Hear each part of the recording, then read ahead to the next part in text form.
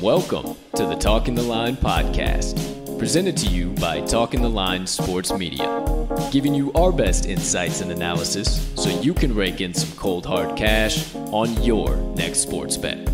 Now sit on back, open up your mind, and let's cash some tickets. We can't thank you enough for joining us. We hope you enjoy.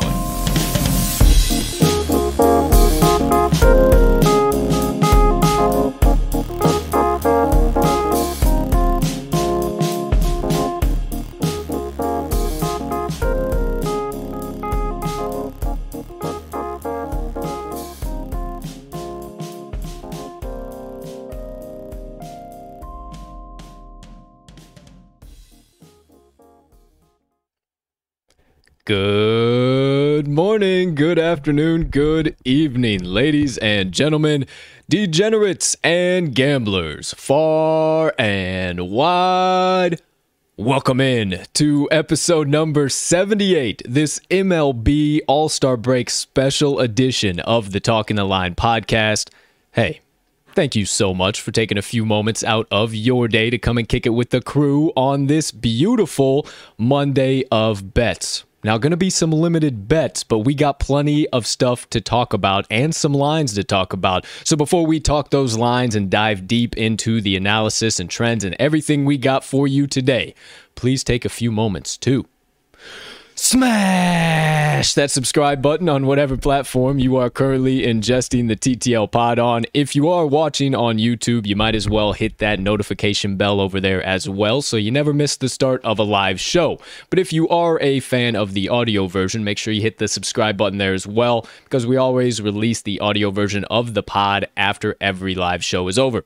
Next item up on the docket, if you got a couple extra seconds and you could be so kind, please go ahead, hit that like button, leave us a comment down below, leave us a rating, all that good stuff. We can't tell you how much we appreciate it when you do, and it only helps us make TTL Sports Media bigger and better for each and every one of you.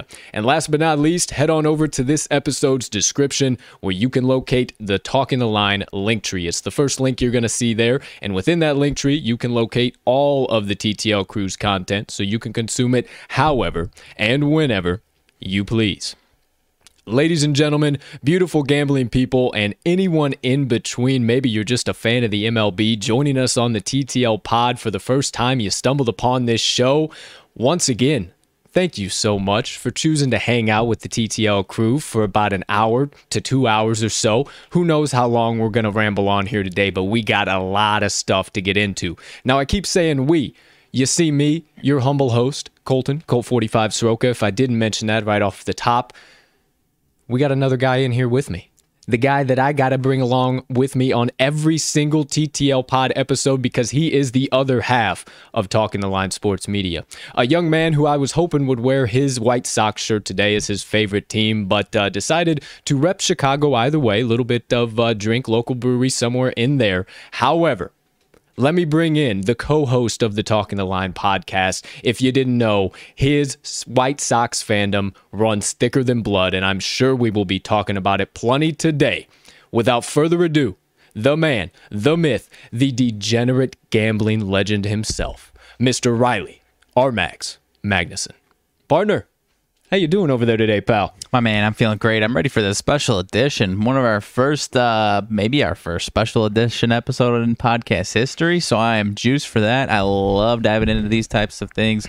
And, refreshed after a nice long weekend. Some solid-ass sports, sports events going on. So I got nothing to complain about today. We've got the Derby tonight I'm juiced for. So all positive vibes coming through this side of the table. Hey, I love to hear it. No complaints in that department, and you will find none here either.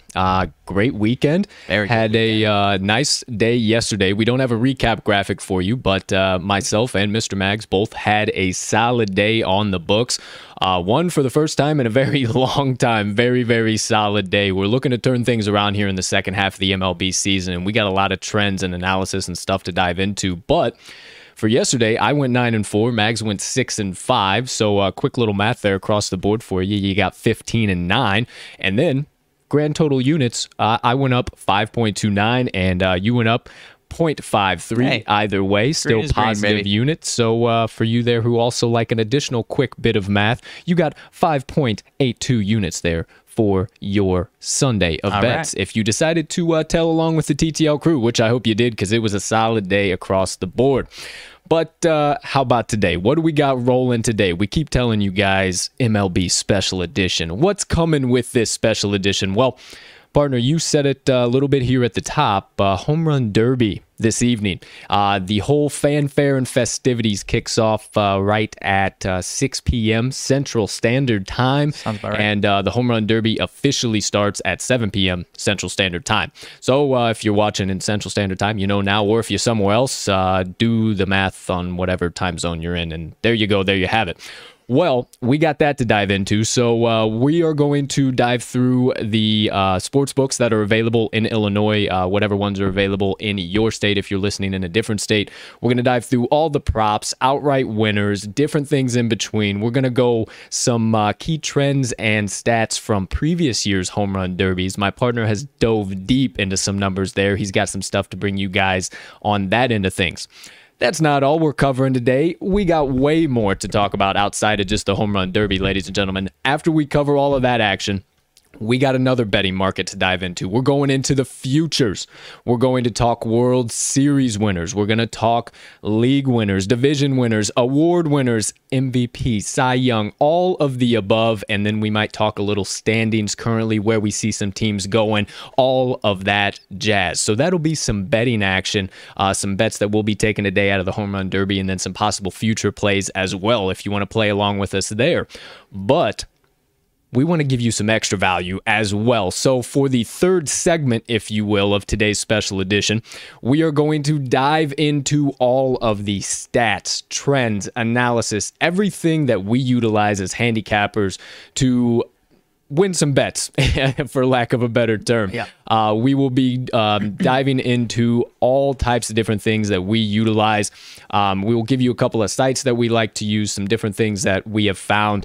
I can't even really get into all of it because we have so much to dive into, and we wanted to bring this to you to help you guys have a successful second half of the MLB season, kind of take a look at some key trends, key thoughts, key pitchers, key teams, everything in between. We are covering it today, so make sure you stay all the way for the final segment, once again, if you will, of the first half of the show. We're covering all stats and trends, everything in between. Well, it wouldn't be an episode of the TTL Pod, partner, if we didn't bring you the second half of the show, the rants and reactions. Yeah. Well, ladies and gentlemen, we got some hot takes to bring you. We got the UFC 264 this past weekend happened. We got plenty of nonsense to talk about there. A little bit of NBA to get into. Game 3 happening last night between the Bucks and Suns. Suns in 4, no more. Plenty of action to talk about there as well. And then we might have a little bit of additional stuff to rant and react on in between. And then you know the deal. Give you something a little additional to close out this show. My motivation minutes, a little extra inspiration, give you a little kick in the tush, get you through this Monday and right on into the week. Giving you a message on, came up with this just a little bit while before the pod, and we started talking about it. Stop assuming, start pursuing. That's what my message is on today, so I'll let you spin on that for a little while, but make sure you stick around for the very end of the show for my motivation minutes, get you a little extra inspiration in addition to all of the analysis and everything we are going to be covering today. So, ladies and gentlemen, beautiful gambling people, I suggest you strap in, because right now we are cutting the nonsense, cutting the banter, and stopping the drama that you could go to every single other sports media outlet and get. Every other day except today, you come to the TTL Pod for the Stone Cold Locks and running tickets to the window all day and night long with the TTL crew. Well, I guess we might have a few tickets to run to the window today. Oh, yeah. I do believe. I plan on it. I do as well. So without further ado, ladies and gentlemen, if you are a fan, a regular comer of the TTL pod, as weird as that sounds, I tried to find a quick word there. As weird, wasn't it. That was not fucking it. Either way, ladies and gentlemen, it's going to look a little bit different today. Not going to have a bunch of the lower thirds and upper thirds. We're just going to be here talking to you and diving deep into everything that's going on right now. So first things first, ladies and gentlemen, we told you the deal. We told you what we're doing. Let's get into the home run derby today. Oh, yeah, baby. My friend. All right. So if you've been following along on the Talking the Line socials, you've seen that we have put out the contestants, everything out like that. So once again, the contestants for tonight, let me pull up my sports book, get everything rocking and rolling for this evening's home run derby. Okay, here we go. So once again, Shohei Ohtani coming in at plus 240. Joey Gallo plus 420. Pete Alonso plus 450. Matt Olson plus 600. Juan Soto plus 800. Trevor Story plus 800. Salvador Perez plus 15. And rounding out the pack, Trey Mancini plus 1,500. Alrighty. So, first things first here. I mean, it's the obvious bet. It's the obvious play. We're here for a winner. That's why we do this thing called sports. Sir, I'll let you kick it off. Who are you feeling for the outright winner of the 2021 kicking off the All-Star break home run derby? So the elephant in the room is that this is a public play. Everyone's going to be hammering this in, and I have to ride it with them, man. I got to go Shohei at plus 240.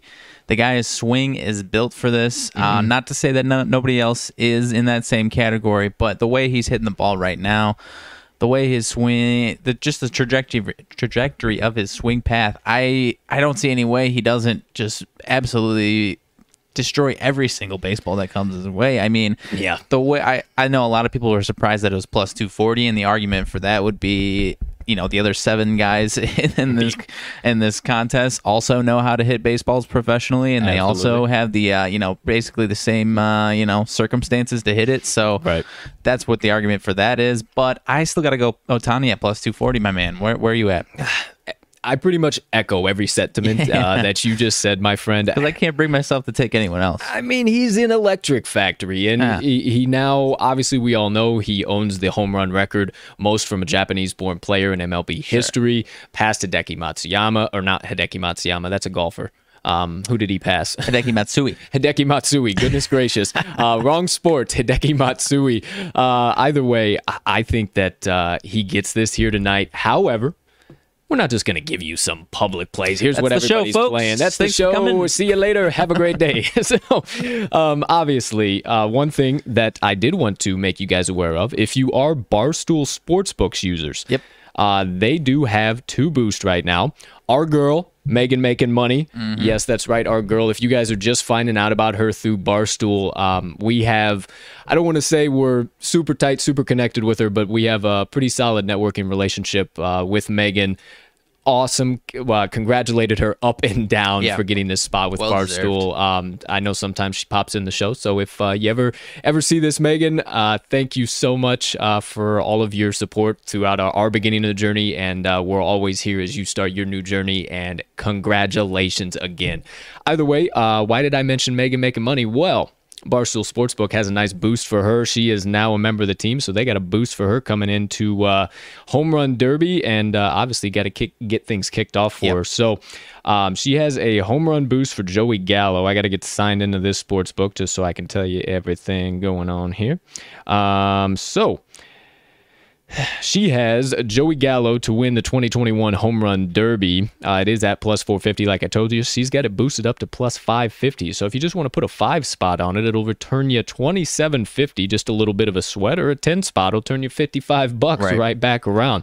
So either way, I did also see on there this morning, which it does say it's closed in my bet slip now, so I'll have to look into this while we're doing this as well. But they had Ohtani to win the Home Run Derby. It was at plus 350, and then they boosted boosted it up to plus 400, I do believe. I have to imagine that, but that it just wasn't got flooded. But that wasn't right. Well, maybe that too, but it wasn't at plus 350. Right. And now it's completely gone off of the odds boost. So yeah, either they messed it up or people flooded it to the point where there was too much liability, which I wouldn't be surprised if there were. Right. And then outside of that, there are no other props on Barstool Sportsbook. But I do believe, I am 150%. I got a little bit of bonus cash on there. I'm going to go ahead and hammer in old Mega Making Money's play right now. I'm going to get rid of that and back in Mega Making Money, wager placed as we speak. So backing her on FanDuel or Barstool Sportsbook, no longer FanDuel. Right. But getting into that competitor, sorry, we got to get into it because we are a non-biased betting show. Any boost, no boost on FanDuel Sportsbook as that goes. And one final thought wanted to have on outright winner. You know, the hometown kid playing in the hometown park. Definitely the dark horse. Trevor Story, plus 800 odds for playing at Coors Field is not a bad thing at all. So that might be a little bit of my long shot there play there. But yeah, I think I got to add Shohei Ohtani to the bet slip in addition to that. I do like Joey Gallo, though. I mean, I said it last week towards the end of the week. It might have been Thursday. My prediction for the finalists was Ohtani versus Gallo. So it's funny that you said that. I actually had that in my bet slip, and I accidentally just deleted it. But if you like in the final, Ohtani versus Gallo, you're getting excellent odds on that. Plus 450 right now to have those two duking it out. I don't know that I'll take that, though. Chances are, and typically how these go, the top two favorites, at least one of them tends to struggle at some point, whether it's the first round or the second round. Sure. So I don't like that one as much as far as value goes. I would say, it's not a bad play to pick both Ohtani and Gallo, honestly, because if either one wins, you're getting profit as long as you put the same amount on there. So absolutely, I might like that one as well. Another one that I was interested in, FanDuel's got the first round matchups up. Yes, I was going to get into that. Before we get into that, for one final thought on the finalists. Okay. Any additional ones you liked as far as the finalists? If you like Shohei, another good potential play, Matt Olson might be a dark horse. Ohtani versus Olson right now is plus 600 on FanDuel Sportsbook, so not a bad addition.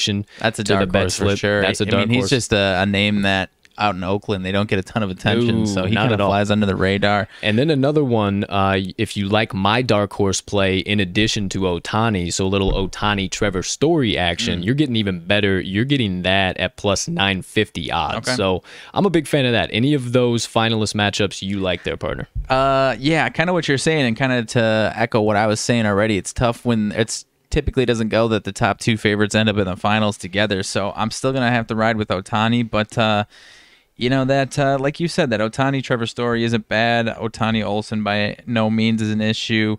So I think I'll be right there. I mean, I'm not going to be hammering those in, but those ones are at least worth a look there. And I don't really have, like, Trey Mancini, I don't see doing too much in this one. I don't see him doing much, but I also don't see him just going out and sucking a fat one. I think he'll have a decent night as well. I think we're in for actually a really, really good home run derby. This is my favorite All-Star in any sport, all the All-Star events, and that includes the games. This is my favorite one. Absolutely. But Pete Alonso is one guy that I wouldn't overlook. He's the only one mashing the ball on the Mets right now. Yeah, so. But he does have to, I think in the second round, he would have to go through Ohtani if obviously they meet there. So. But I do love him in the first round over Salvador Perez. So sure. Okay, so let's good segue into that. They do have the Derby matchups as well on FanDuel Sportsbook. So I do, as far as some good value, your first round, you got Ohtani and Soto. Not really any value there. Ohtani is minus 215 right now, so nothing really crazy to look at there. Sure. But if you do like Salvador Perez, I know me and you talked about it a few episodes back. He might struggle in Coors Field with his batting style and just his swing path and stuff like that. But if you do like him, he's at plus 188 as a dog right now against Pete Alonso. So one thing I liked, they actually let you parlay these first round matchups up. Get the shit out of here. So I was interested in a little Ohtani, Pete Alonso first round, both of them around minus 225. Jam them together, you get plus 108 on Ohtani, Pete Alonso first round. That's not bad at all. I like that That's a lot. not bad at all. Okay, so a little Otani Alonso two-legger. Which now that I still like that, but Juan Soto, I wish he was up against somebody other than Otani in the first round. because he's a Juan dog, Soto ain't man. going to be a rollover, No, in my opinion. I don't not think, at all. man. And then your next first round matchup, Gallo versus Story. Gallo's right at minus 180 favorite right now. I do like to go. A Gallo swing, I think, is meant for this, but like we are saying, Story as a dark horse in his home park. Plus 148. I'm man. staying away from that first round Yeah. matchup at the very least. I don't know. And then you got Olsen versus Mancini. Olsen minus 205 favorite, Mancini plus 168 dog. These are the two guys that I believe both of them kind of squeaked in there. Yeah. They're kind of under the radar guys. Both can mash the cover off the ball. Sure. I think this might be the most interesting matchup of the first round here. yeah. You know, I don't think Olsen should be that big of a favorite. I think this should be a little I think closer so, to too. a pick'em. I think so, too. This might be worth a look on Mancini for the price you're getting. Hey, I don't know. Maybe the books know a little more than we do there. So Yeah, because I mean, I wouldn't even go smashing in a 4-leg favorites. There's a very good chance that one of these dogs is going to shock us, honestly. Right. Absolutely. Oh, quick mention as well. It is a Matilda Monday, so if Matilda does appear randomly, Matilda, she is not paying attention whatsoever right now. She is perusing around the TTL production studio, so if she does make an appearance, there you go. You are forewarned. Short disclaimer. If you're allergic to cats, I suggest you leave now. Gotcha. All right, moving right along, ladies and gentlemen. There you have it for most of the home run derby. That's about everything we got. Quick run through the bet slip. Oh, one final one as well. They do have on FanDuel Sportsbook over under for the longest home run hit. Now, partner, you did have some stats as far as the longest home runs hit in Correct. history and stuff like that. So lay a few of those down, and then I'll tell these guys where the total's at and kind of where my head's at. Yeah, so this one is probably a little bit more of a fun play, if I'm being totally honest. Sure. I don't know where the value lies in this one because at least the last 5-6 years in the StatCast era, which I believe goes back to 2015 or so, longest home run in the StatCast era in these derbies is 513 by Aaron Judge, and in fact, the top 5-6 is owned by Judge and Giancarlo Stanton. Okay. Who all have hit 500-foot home runs, but none at 519. Now we are in Coors Field, so I don't know how much you put on that as far as how many extra feet. And then it did get into the pre-StatCast era, 2014 and before. It was all estimates, so there was never a concrete this guy hit 530, but there were estimated that in 2000, 2002, Sammy Sosa had a couple that were around 520. Frank Thomas back in 94, same thing. Josh Hamilton in 2008, that ridiculous performance. So it's not a super clear one. I don't want to, it's no fun to pick the under in that one, in my opinion.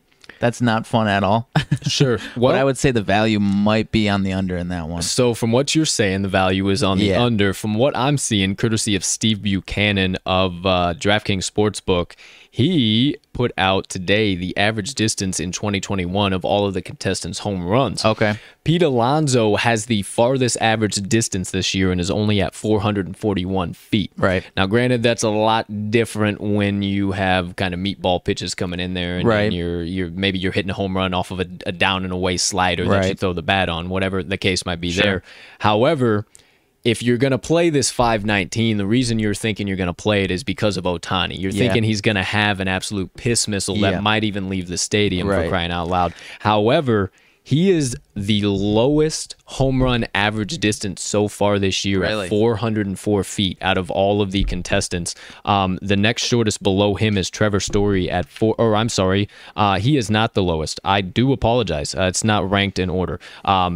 Trey Mancini is the shortest, 382 feet, while Otani is at 404. So quite the difference from 404 to 519. But then you have Trevor Story, 419 average in Coors Field, 436 average.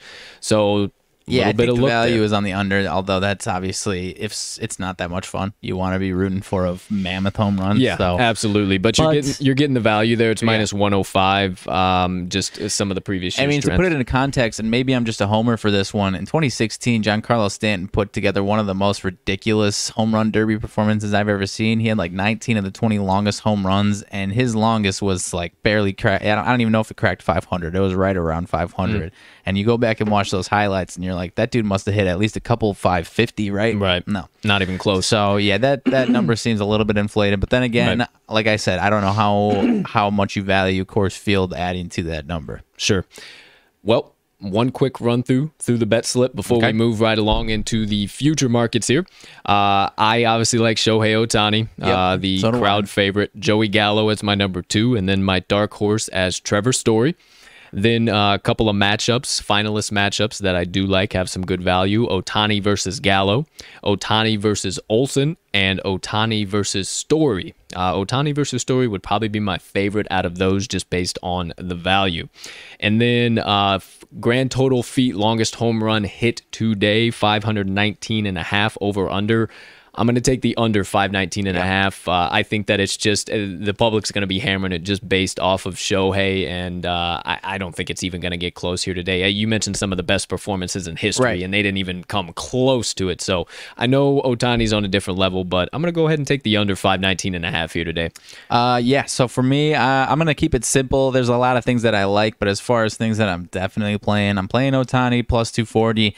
And then that other one that I really like is the first round two-leg matchup or two-leg parlay of Ohtani and Alonso in the first round, combined right now at plus 108. I do like Ohtani versus Gallo, but I'm probably going to stay away from that. Tough to pinpoint who's exactly going to make it to the finals there. So I'm going to stay away from that one altogether. Sure. And then final closing thought on the home run derby. We said the Olsen versus Mancini matchup is going to be a little bit of a toss-up, a little bit weird. I don't think Olsen should be that much of a favorite, but if you like these three parlayed, if you like my partners Alonso and Ohtani at the plus 108, if you add Joey Gallo, if you're also a fan of Joey Gallo, you're kicking it up to plus 224. Okay. So getting a little additional value. You obviously know a quick little 10 spot on that, little sweat, little $24. But why would we do that? Put $100 down. You got $240 going on if you're that confident. So that would be a nice three-legger to check out as well. So there you go, ladies and gentlemen. The first segment, if you will, of today's MLB Special Edition, episode number 78 of the TTL Pod, July 12th, 2021. Thought I forget, didn't you? But now you know. You ain't even got to look at your calendar. That does it for the Home Run Derby. Make sure you follow us on the Action Network app. You can probably, I don't know if they'll have any of these markets open or anything. Either than that, then we'll put out some plays on Twitter and different stuff like that, what we officially hammer in. But make sure you follow us there. And then once normal betting resumes, follow us on the Action Network app. I am at cash_with_Colt, and Riley is at RMags, all caps. And then you can follow the best bets of the day from every single TTL pod at Talking the Line. Super easy for you. Follow us all there. You get all of our best bets of the day, everything on the pod and everything outside of it. But you know the drill. Let's keep this show moving and grooving right on down the tracks. We have now the futures betting markets. Aha. This will be the second segment of today's show, ladies and gentlemen. So the faux segment, if you will. Nothing labeled, kind of a free-flowing episode here today, but the structure, if you will. Let's dive into the futures betting market. So I'm going to stick on FanDuel Sportsbook. Okay. This will be where I'll be getting the odds and everything from. They do have World Series winner, league winner, division winner, and player futures all available at the current time. So with all that being said, how about we start at the bottom of the food chain? Okay. A little division winner action, if you will. Right now, we have in first place in every division for the National League, NL East, New York Mets, the Central, Milwaukee Brewers, and the West, San Francisco Giants. As for the American League, in the East, Boston Red Sox, the Central, Chicago White Sox, and the West, Houston Astros. Right now, all of those favorites are pretty steep favorites on the FanDuel Sportsbook app outside of the Boston Red Sox. Correct. The AL East right now is pretty much a doggone toss-up. They are at 55-36 right now. The Rays are only a game and a half back at 53-37. Mm-hmm. Then biting on their tails, the Toronto Blue Jays at 45-42, and the Yankees, who have had an absolute colossal meltdown of a season, are in fourth place in the AL East right now, 46 and 43, 8 games out of first place. Gracious. So quite interesting to see what's going to happen there. We've talked about the Red Sox quite a lot, partner, and I'm going to stick with the AL East here. You know, I think that they have a very good shot. They need to clean some things up around the pitching rotation. They had couple of rough games against the Phillies this weekend that hurt that. And then the Tampa Bay Rays had a great series against Toronto over the weekend. So, you know, for the value that you're getting, Boston is at minus 115 right now, and the Rays are at plus 155. If you're confident enough in that, which I think I am, the Rays are only a game and a half out of first right now. I think that they have a massive turnaround in the second half of the season. Could potentially get Glasnow back by end of August, early September. We'll see what happens there. They have a couple of guys who I think will start to really, really find themselves as far as like McClanahan, Yarborough here into the second half. For the value you're getting, I think I might have to say early Tampa Bay Rays taking the AL East and making a run again. I just think there's too many holes in the Red Sox pitching rotation for them to make any type of a run. And if they can't put up runs early and they go down early, they are not one of those teams that can battle back. It hasn't been that so far this year. So at that plus 155, I like that number, but I like what you mentioned there at the end. This current iteration of the Red Sox team, I think I would be right there with you. But I do think that pitching help is on the way in their starting rotation. I talked about it the last couple of weeks. Chris Sale could be coming back. If he comes back even 80-90% of what he once was, that's a monster boost to get Garrett Richards or someone else out of that lineup. Absolutely. I wouldn't also shock me if they made a play at, maybe not an ace starting pitcher, but at least someone to, improve that rotation and get one of those other guys that are kind of struggling out of there. So I'm actually going to lay the minus 115 on the Red Sox because in my heart, I do believe that the Red Sox are not only going to add, I don't think it's too much of because I'm a big Chris Sale fan. Obviously, he was with my White Sox. But even aside from that, I don't think it's much of a homer play with him in there. Because like I said, I think people are forgetting how damn good he was when he was 100% healthy. And like I said, 80-90% of Chris Sale is still at least a number 2 pitcher in a rotation. So I think that would be a big boost. And then another, even if it's a third guy in a type rotation arm that they could add, I think that would be a massive boost for him. So I'm gonna lay the minus 115 on the Red Sox for this one. All right. Well, my partner's going with the Red Sox, and I'm going with the Rays for the AL East right now. Not going to officially lock anything in, but that's where I'm leaning so far right now. If you guys are big future bettors, that's where we would have our value line. Right.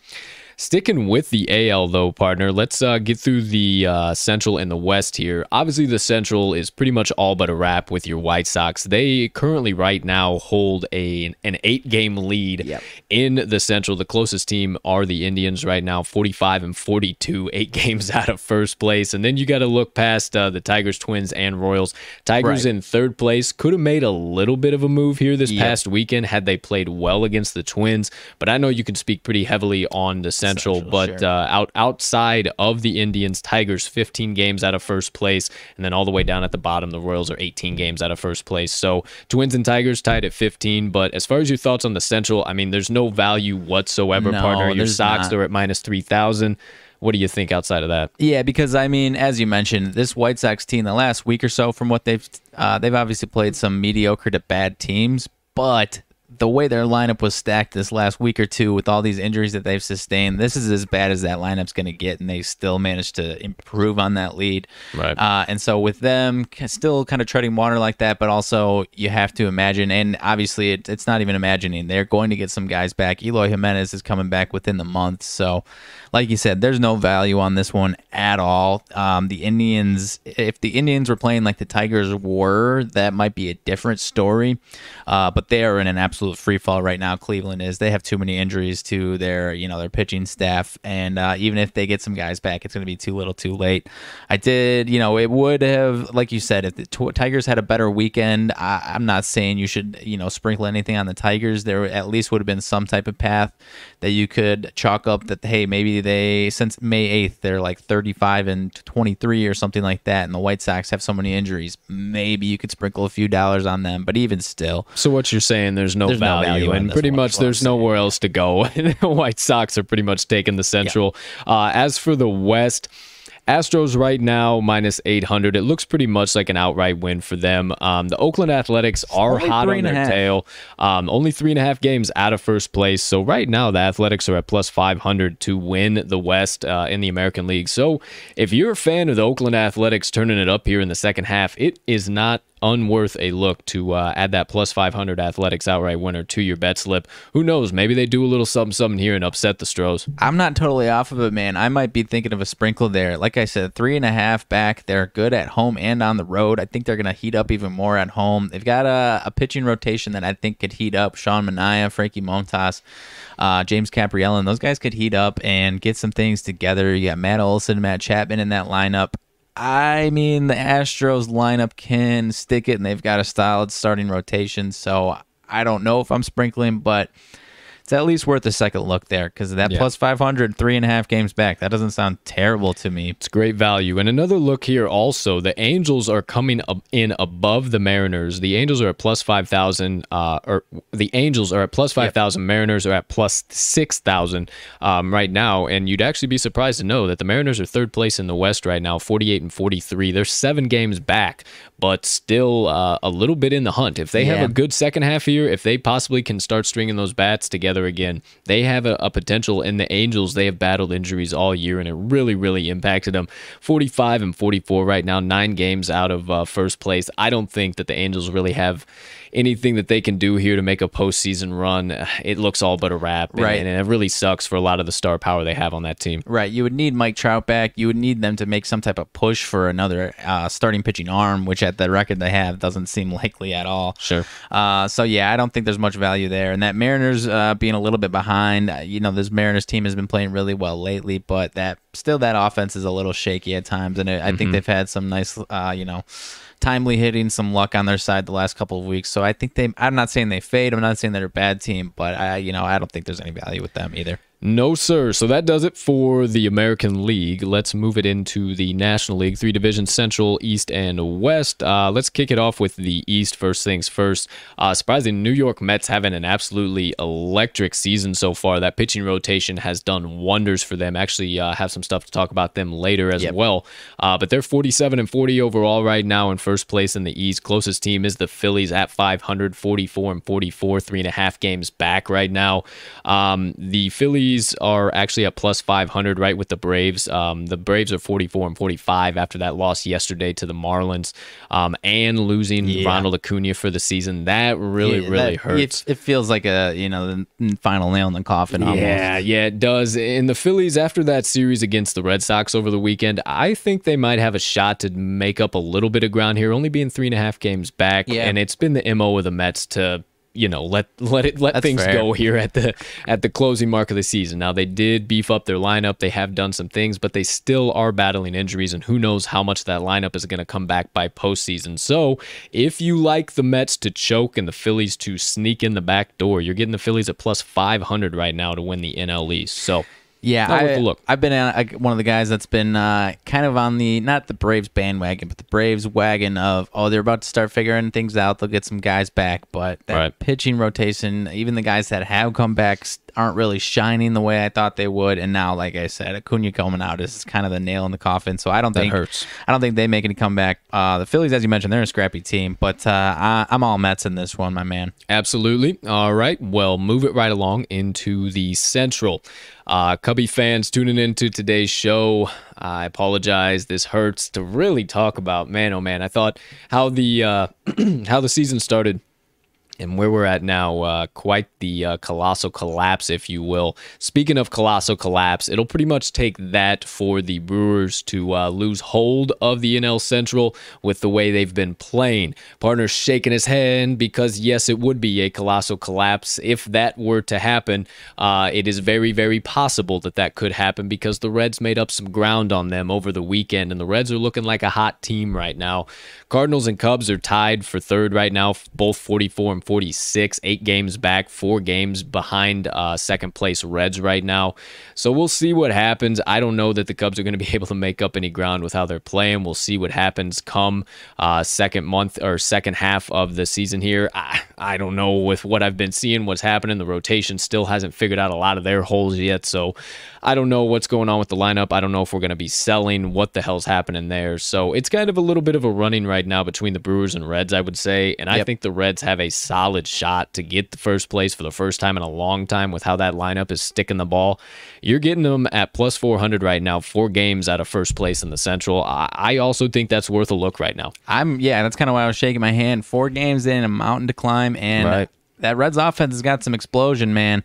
Not to mention, I think they might have enough starting pitching. Not quite the dominance of, the Brewers got the two-headed monster of Woodruff and Burns that might carry them. But, the Reds, you've got Miley, and Gray. 3 guys that, are they on the same level as those 2 guys from the Brewers that I mentioned? Probably not, but I think they might have enough to, keep them afloat and keep them in these games. And I think you're going to start seeing a little more consistency out of the Reds. And I'm actually I'm maybe not locking this in right now on the spot, but I'm taking the Reds to come back and win that division, my man. I like where your head's at, and as much as the Brewers annoy me, being a Cubs fan, I wouldn't mind as much as I hate seeing the Reds do it, as much as they annoy me too. The Reds deserve it. They put together a hell of a team, and they haven't made a deep postseason run in quite some time. Yeah, and we've seen it from this Brewers team. They have these stretches where they look like they were setting the world on fire, and then they kind of come back to earth. That lineup isn't bad or isn't terrible. It's obviously decent, but I don't think it's this lineup that's going to consistently be putting up runs the same way that the Reds have. And like I said, I think the Reds might just have enough pitching to keep them over the edge there. Sure. I think you're spot on with that. Well, last but not least, let's wrap up the National League division winners here with the NL West. Right now, as far as standing goes, Dodgers have a pretty firm hold, or the Giants right now, I apologize, have a pretty, from what it looks like, hopefully firm hold on the West. They're one of my top teams in the NL outside of the Cubbies. They're at 57-32 right now in first place. Dodgers right behind them, 56-35, 2 games back right now. And then the Padres, everybody's favorite this year, right behind their tail, 53-40, 6 games out of first place right now. So the Dodgers actually being 2 games back, they are favored right now to win the West at -200, and the Giants at +300 to win the West. Everybody knows it. Everybody thinks it. This is kind of the Giants' MO. They have a great start to the season. They play well for a week or 2 after the break, and then they absolutely fall apart. The wheels fall off, and their postseason hopes are all but dead. And that's kind of what the books are thinking. That's kind of what the books are 5-6 years. Yeah, these are what the books are showing me with these odds. But I think this is a very different Giants team. I think this Dodgers team has struggled a little bit more than some of their numbers would show. They've just been quiet over there in the West, at all least season to their long, standards. Sure, to their standards, and they just kind of look like a normal run-of-the-mill team this year. So I think, man, that +300 Giants have some serious value, especially with the 2-game lead going into the break. It's worth a look. It's worth an addition to my bet slip. Giants +300 to win the West. Yeah, definitely worth the look. I'm not even going to go out on the limb and say that the Padres aren't worth the look. +400. They're 20-21 on the road right now. I think that record is going to flip a little bit, and you start seeing them put out some wins on the road there. Sure. And, it is a 6-game deficit, but that team is too damn good to at least not take a look at. And an under 500 record on the road, that doesn't sound, I'm a little surprised to see that. I think that flips, and you start to see them, not being a team to be, one of the best teams on the road, but I think they at least flip that to 500 pretty easily here. So I'm going to be looking at the Padres +400. Sure enough, and it wouldn't be an episode of the TTL pod without me spilling a little something on the old shirt. So, you tuned into the right place here today, ladies and gentlemen. There you go. There you have it. Mine and Armag's thoughts on division winners. As far as league winners, no real need to dive deep into that. We kind of hit everything pretty much where we're thinking as far as winners there within the division. As far as, we can dive into it a little bit here. As far as the league winners right now, your top 3 or top 4 for the AL: Astros, White Sox, Red Sox, Rays, and Athletics. The best is Astros +200, obviously, and then the Athletics all the way down at +850. I don't mind the White Sox worth a look. I know you'll probably say that, my friend, as a homer. Plus 330 right now to win the American League, excuse me. Also, with your Red Sox there too, plus 500, not unworth a look as well. And then the Rays plus 700. I think the top 4 teams right there: Astros, Sox, Red Sox, and the Rays are all worth a look. Yeah, pretty adequately priced, I would say. And like you mentioned, you kind of took the words out of my mouth. I'm gonna go on my box and say the Sox, just because of all the additions that they're going to get back, and put some life into that lineup. And as you mentioned, that Red Sox team, if I'm is trying to stay as unbiased as possible, I'm going Red Sox because of all the things I mentioned with their division. I think they get some pitching help on the way, and that offense is damn good. Sure. All right, and then wrapping it up over in the National League, Dodgers are the favorite to win it outright, plus 190. But the sneaky Mets right now in second, plus 450, worth a look and a half, ladies and gentlemen. The books are seeing something there to be able to put them in that spot. Right behind them, Padres plus 450, Giants plus 650, Brewers plus 650, and then the next favorite, Atlanta Braves plus 2,500. Wowza. So what's your pick on this? Because I've got a little bit, I might have a little bit of a surprise on this one. Man, I got to go with my secondary team because I think that they are rewriting the narrative here in 2021, and that's the San Francisco Giants at plus 650. Kind of give a repeat to the beginning of the decade, a little 2010, 13, 15. I could be wrong on my years there, but either way, a little bit of a repeat of the beginning of this last decade. I'm not. That's not my pick, but I wouldn't be shocked, man. Their lineup is good enough. They've got the the two-headed monster at the front of their rotation. Mm-hmm. If the other guys in that rotation can figure it back out to how that we're starting the season off of. Obviously Johnny Cueto. I'm blanking on my other guy there, but that's not a bad pick. I am actually, so I'm a little bit of I'm staying away from these NL West teams as far as at least picking one of them, because seems like these 3 teams are going to make the playoffs, but this year we are back to the previous format of the playoffs of the wild card teams playing a one-and-done game. Mm-hmm. Chances are, and it's still up in the air who's going to win that division, and so this 2 and 3 teams are going to be playing each other in a one-and-done. Right. So your NL West pick could be done with the blink of an eye in those playoffs, so I'm staying away from them, and I'm going to the plus 450 New York Mets to make it to the World Series, my man. Wow, okay. But I actually don't mind that play either, with their rotation for sure. On top of what I just said, the rotation obviously, but I do think that they are going to pick up some bats here at the deadline, and not to mention they have to. They want to. They have 3/4 of their starting lineup on the injured list. They have to do something if they want to continue to hold this lead. Right, and not to mention, I think Francisco Lindor is going to break out in the second half. He's been getting better and better. Now, finally, here in June, I believe his average is at least over 300. Obviously, average isn't the the final stamp of where you need to be, but I think he's going to break out here in the second half, and I think they add at least maybe not an all-star caliber bat, but at least 1 or 2, borderline to get them over that edge and at least get them to be putting up some runs for those starting pitchers, man. Well, if you like where my partner's at, his White Sox and the New York Mets, you're getting the White Sox as a World Series winner right now at plus 850, and you are getting the New York Mets at plus 900. So either way, if you put down an equal bet and you like that, and either one of them teams make it to the World Series, you got an additional winner there, ladies and gentlemen. So, hey, worth a little bit of a look there. I like where your thoughts are, partner. I like the Mets, too. If they can add some bats into that lineup, get that average back up, down from beneath the floor, I think they got a serious shot here to make a postseason run with especially how good of a lead they got right now in the East. So that's kind of all for the futures betting market. A little bit there on the World Series. Obviously, the Dodgers and the Stros coming in at the favorite, plus 400, plus 450, respectively. Then the White Sox right behind them. Padres, Mets, and Red Sox are all the favorites right now. I would have to side with you, as much as it pains me to say it. I do like the White Sox, as well as they were playing at battling all of these injuries. They're about to get Eloy back, about to get Lou Bob, and then not to mention a plethora of other guys who have gone. Yasmani back.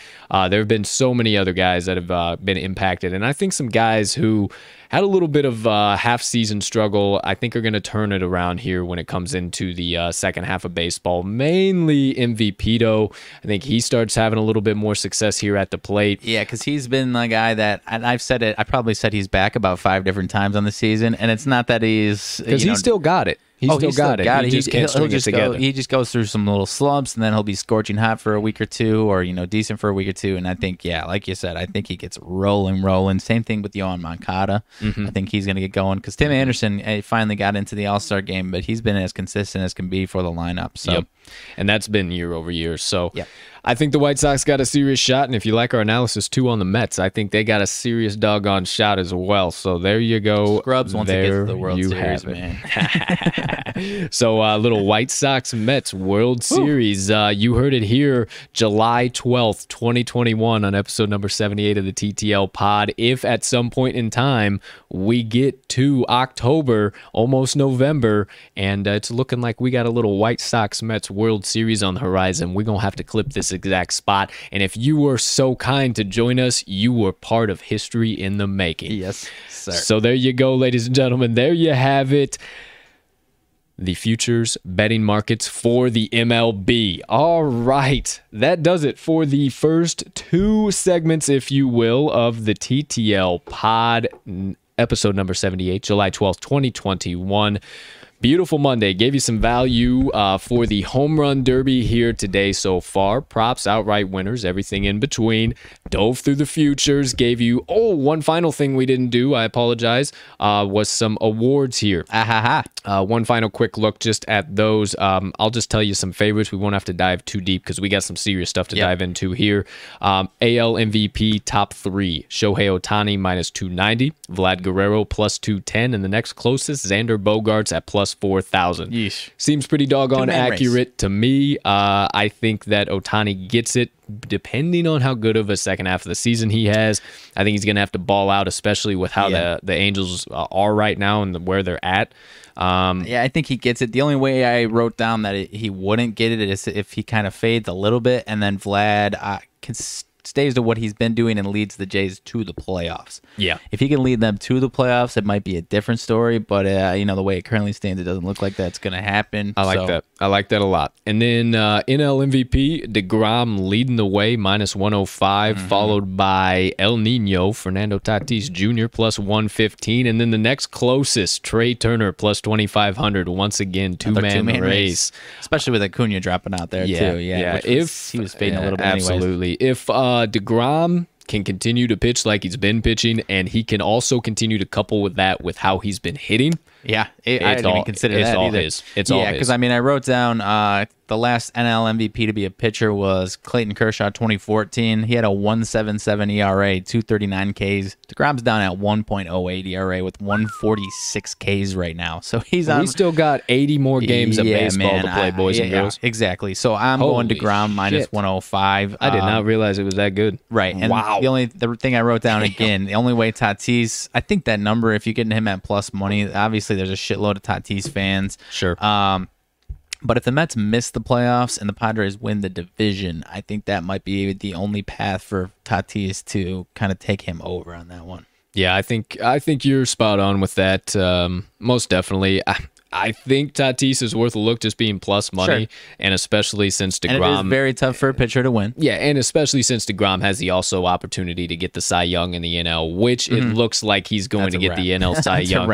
I mean, the next closest is Brandon Woodruff at plus 1,500, and I just don't think it's possible. DeGrom is minus 1,000. There's no reason to even bet that. No reason to even talk about that. He's so doggone good. I truly think if he were to stop the season today, I think they would still give it to him. I think you're right as well. There's just nothing that any National League pitcher can do right now. But as for the American League, it's actually a three-man race right now for the Cy Young. You got Garrett Cole, who post-sticky stuff has started to look a little bit better. He was very good the other day. He was very good, but other than that, it's looked a little weird. You also have Carlos Rodon, my man's man on the mound, the lefty. He's at plus 200 right now. And then also another Chicago White Sox, Lance Lynn at plus 380 right now. Very interesting to see two White Sox players up at the top of the Cy Young race.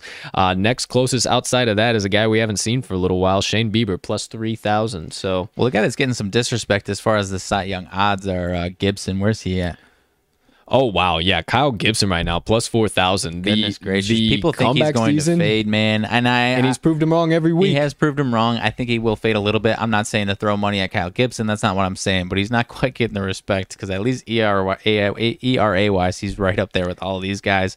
And I've been saying on Twitter, I'm still shocked that Garrett Cole is the favorite in this one because of the way he's trending. And not only that, but because his number, it's not like his numbers before all this small fall off. It's not like his numbers were far and away that much better than maybe I'm a homer. I don't know. But I don't think his numbers were that much better than Carlos Rodon and Lance Lynn's because Carlos Rodon and Lance Lynn are ahead of him in ERA and not that far behind in strikeouts. Garrett Cole's got a handful more strikeouts. I want to say his WAR is higher, but the way it's been going, I mean, if things are going the way we've been talking, how the sticky stuff, the sticky stuff policing might kind of fade a little bit, then Garrett Cole might trend back upwards, but I'm not sprinkling on Garrett Cole to win the Cy Young, my man. And maybe I'm a homer. Call me a homer. But I'm not thinking a homer, but I think it just the MLB loves Garrett Cole. But we'll see what happens there. I don't know. I just don't think his numbers are good enough to be minus whatever. Yeah. And the devil's advocate, how many guys have got the Cy Young and being like, I think another guy could have gotten in there a little bit better. I don't know.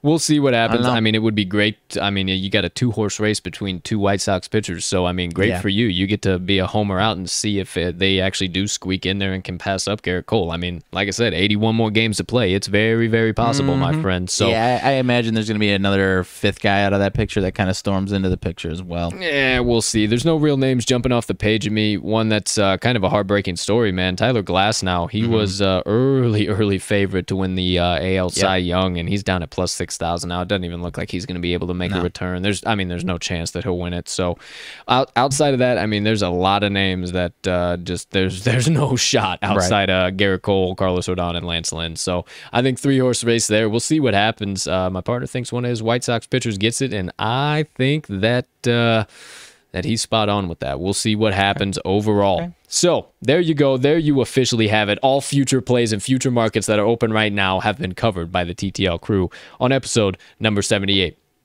Now, let's wrap up the first half of the show here, partner, with what I've been dying to get into. Stats, trends, analysis, everything in between from the first half of the MLB Major League Baseball season. Okay. All right. So, kicking things off here, first things first. Goodness gracious, I do apologize. I had to get a little something out there. Whew. All right, back in action. Good to go. All right, so some key trend stats, everything we wanted to bring you here today to wrap up the first half of the show for your viewing and knowledge pleasure. Two websites that we use that are very popular among the betting community. If you don't know about them and don't use them, well, welcome into the 21st century of betting, my friends. A lot of these are going to be coming from covers and teamrankings.com. We also are big fans of OddsShark, Baseball Reference, Fangraphs, Everything Reference. We could go on for days and days and days with all the sites that we use, but that is where most of these will come from. I'm going to go ahead and get things kicked off here today, ladies and gentlemen, for the third and final segment of the first half of the show. Trends, analysis, everything, stats in between, with everyone's favorite, something we tend to bet on a lot, and that large majority of the gambling community bets on, is the first 5 innings. Okay. Now, going to bring you some first 5 inning win and loss stats. I got some stats that I'll tell you about from OddsShark that I'll also give you the site that you can go directly and look a little bit more in depth. But I'm going to give you top 5 and bottom 5 overall, and then a little home away breakdown as well. And then we'll do first 5 over under. I'll get into that, a little bit of stats and trends there as well. And then wrap things up for first 5 inning stats. We'll be doing first 5 inning runs per game, overall home and away breakdown, and then first 5 inning runs per game allowed. Again, overall home and away breakdown as well. So let's get on into it, my friend. One of my favorite plays out of all of MLB is the first 5. First 5 game. So I want to give you guys some key things that I look at, some key things we look at overall across the board. So these first ones are going to be first 5 inning win-loss record, and then total money won based on a $100 better so far this season. in addition to all of that, wanted to give you the site so you can go a little bit more in depth once you get off the show or sometime in the future. It's oddshark.com/MLB/first-5-inning-betting. So oddshark.com/MLB/first-5-betting, but in between first 5-inning betting, there's all dashes. So there you go. There's that. Now, first 5-inning win-loss records on the season. Top 5 teams overall so far. You got the Giants coming in at number 1, 46, 27, and 13. A $100 better would be up $1,528 and 15 cents. Only playing this on the season.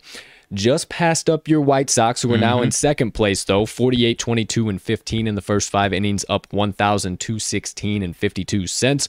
Houston in third place, 49, 25, and 14, up $1,177.63. Seattle in fourth, 39, 41, and 7. Not a winning record, but up $864.67 because they have been able to get a lot of plus money covers. Right. And then fifth and final, top 5 overall for first 5 wins. Detroit, 38, 42, and 8. Another no-winning record, but have got a lot of plus money. Paulies up 632.23.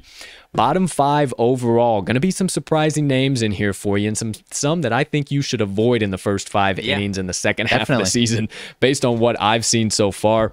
The Yankees are 35, 35, and 16, down 1,242.69. Now, they're only the 5th worst. We're getting worse here. San Diego Padres, 36, 39, and 15 in the first 5 innings, down 1,389.98. That's wild. Something for you to think about there, ladies and gentlemen. An obvious one here, Arizona Diamondbacks, 30, 52, and 7. Yikes. A $100 better would be down 1,563.05. Minnesota Twins in 4th place, 29, 39, and 18 in the first 5 innings, down 1,599 and 88 cents. And wrapping up the bottom 5, first 5 inning win, not leaders because they are the bottom 5. The Cleveland Indians, 29, 42, and 14, down 1,726.79. Gross. So that is overall across the board. That is first 5 inning wins across the board and records. Now, how about just a little bit of split action here? We'll do the top 5 home and the top 5 on the road. So the top 5 teams in the first 5 innings for wins are the Colorado Rockies at home, 28, 12, and 8. If you only played the Colorado Rockies in the first 5 innings on the money line this season, you would be up $789.41 if you bet $100 on each one of those plays. Coming in at second, my Cubbies at home, 24, 14, and 5, up $869.74. The Detroit Tigers, 21, 18, and 4, up $664.99. San Francisco Giants, 24, 12, and 4, up $648.13. And the Toronto Blue Jays, 20, 13, and 6, up $343.93. I was surprised not to see your Sox on there. It was just because they had not won as much money. They've had some pretty steep lines. Yeah, pretty steep lines there. Top 5 away teams, though, however, might be some surprising ones here for you, too. Houston Astros, number 1 on the road in the first 5 innings, 25, 10, and 8, up $972.16. The San Francisco Giants, 22, 15, and 9 on the road, up $880.02. Seattle Mariners, once again, not a winning record, 17, 20, and 4, but up $536.66. Milwaukee Brewers, 22, 15, and 7, up $514.87. And the Oakland Athletics, 20, 14, and 6 in the first 5 innings on the road, up $489.26 based on $100 better. So there you go. That's first 5 inning wins, loss, some key ones that I thought would be good for you guys to dive into, to know about, kind of go here into the second half. So that does it for that. But I also promised you that we would be doing a little bit of over-under action here. So little first 5 inning over-unders, because sometimes those are pretty valuable to play from time to time, depending on the pitching matchup or what you got going on. So, first 5 innings over-under. Now, this is based on the over. So, top 5 to the over. Seattle Mariners in the first 5 innings, 51, 31, and 5. Wowza. What I'm telling you here is the Seattle Mariners are a very valuable first 5 team. Going to be a couple other Mariners stats later while you will see why they are such a valuable first five team. Los Angeles Angels, number 2 to the over, 49, 32, and 5 in the first 5 innings. Minnesota, number 3, 48, 35, and 3. Cleveland Indians, 46, 34, and 5. And rounding it up, another team from the AL Central, Kansas City Royals, 46, 35, and 6. As for the bottom 5 to the over in the first 5 innings, ones that also might surprise you a little bit here. Miami Marlins, first overall, they would be 5th to last, 37, 43, and 6th over-under in the first 5 innings. Oakland Athletics, 38, 45, and 6. The Milwaukee Brewers, 37, 47, and 5 over-under. Colorado in the first 5 innings, 36, 46, and 5. Also very interesting because they've had some very, very high totals in almost all of their games so far this season. And the New York Mets, who we just talked about a bunch, 30, 47, and 6 over-under so far in the first 5 innings in this season. So might be worth a look here. Those totals for them are often low. They are often very low, so they've been able to take care of business there. So that does it for my first 5 inning trends and analysis. Partner, anything I missed there you think that I should happen to mention? Anything additional you saw there? Anything else? No, those last 2, I mean, were the only things that I was going to bring up for the most part. But yeah, I mean, interesting. Oh, I'm sorry. I actually have a little bit extra to get into. I forgot. Okay. Yeah, you got some runs per game. Yeah, yeah, totally forgot about that. I totally forgot I told you guys I would do that. Yeah, so that does it for the that OddsShark site. Gave you the site there at the beginning. That is all over-under and first 5 win-loss. Now, you might not always care about the win-loss because we might have some teams playing each other that the odds are kind of a little bit suspicious. So then you got to look at first 5 inning runs per game scored and runs per game allowed.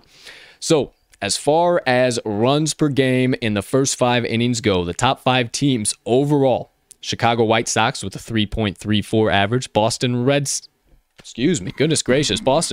3.23 average. Toronto Blue Jays, 3.13 average. Houston Astros, 3.10. And the Dodgers, 3.01. Everybody else in the MLB is under 3 runs in the first 5 innings.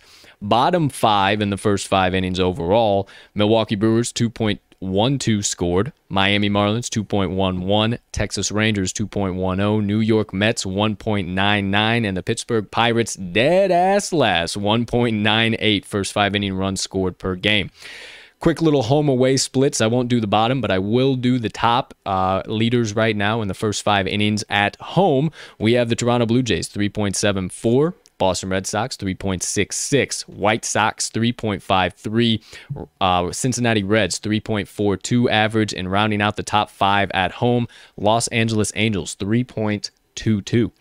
Top 5 on the road, not surprising at all. Houston Astros with their record. They average 3.14 first 5 inning runs per game on the road. Chicago White Sox as well, 3.14 average. Los Angeles Dodgers, 3.04. Washington Nationals, 2.86 on the road. And Minnesota Twins, 2.83 on the road. So some teams there that you could probably deduct that they were going to be in there based on their first 5 inning records. However, one thing I really like to look at, and that's very, very critical, is obviously also the first 5 inning runs per game allowed. Now, top 5 overall, allowed in the first 5 innings. The Dodgers are only allowing 1.69 per game in the first 5 innings. San Francisco, 1.92. Houston, 1.96. Milwaukee, 2.00. And rounding it out, the Chicago White Sox, 2.04.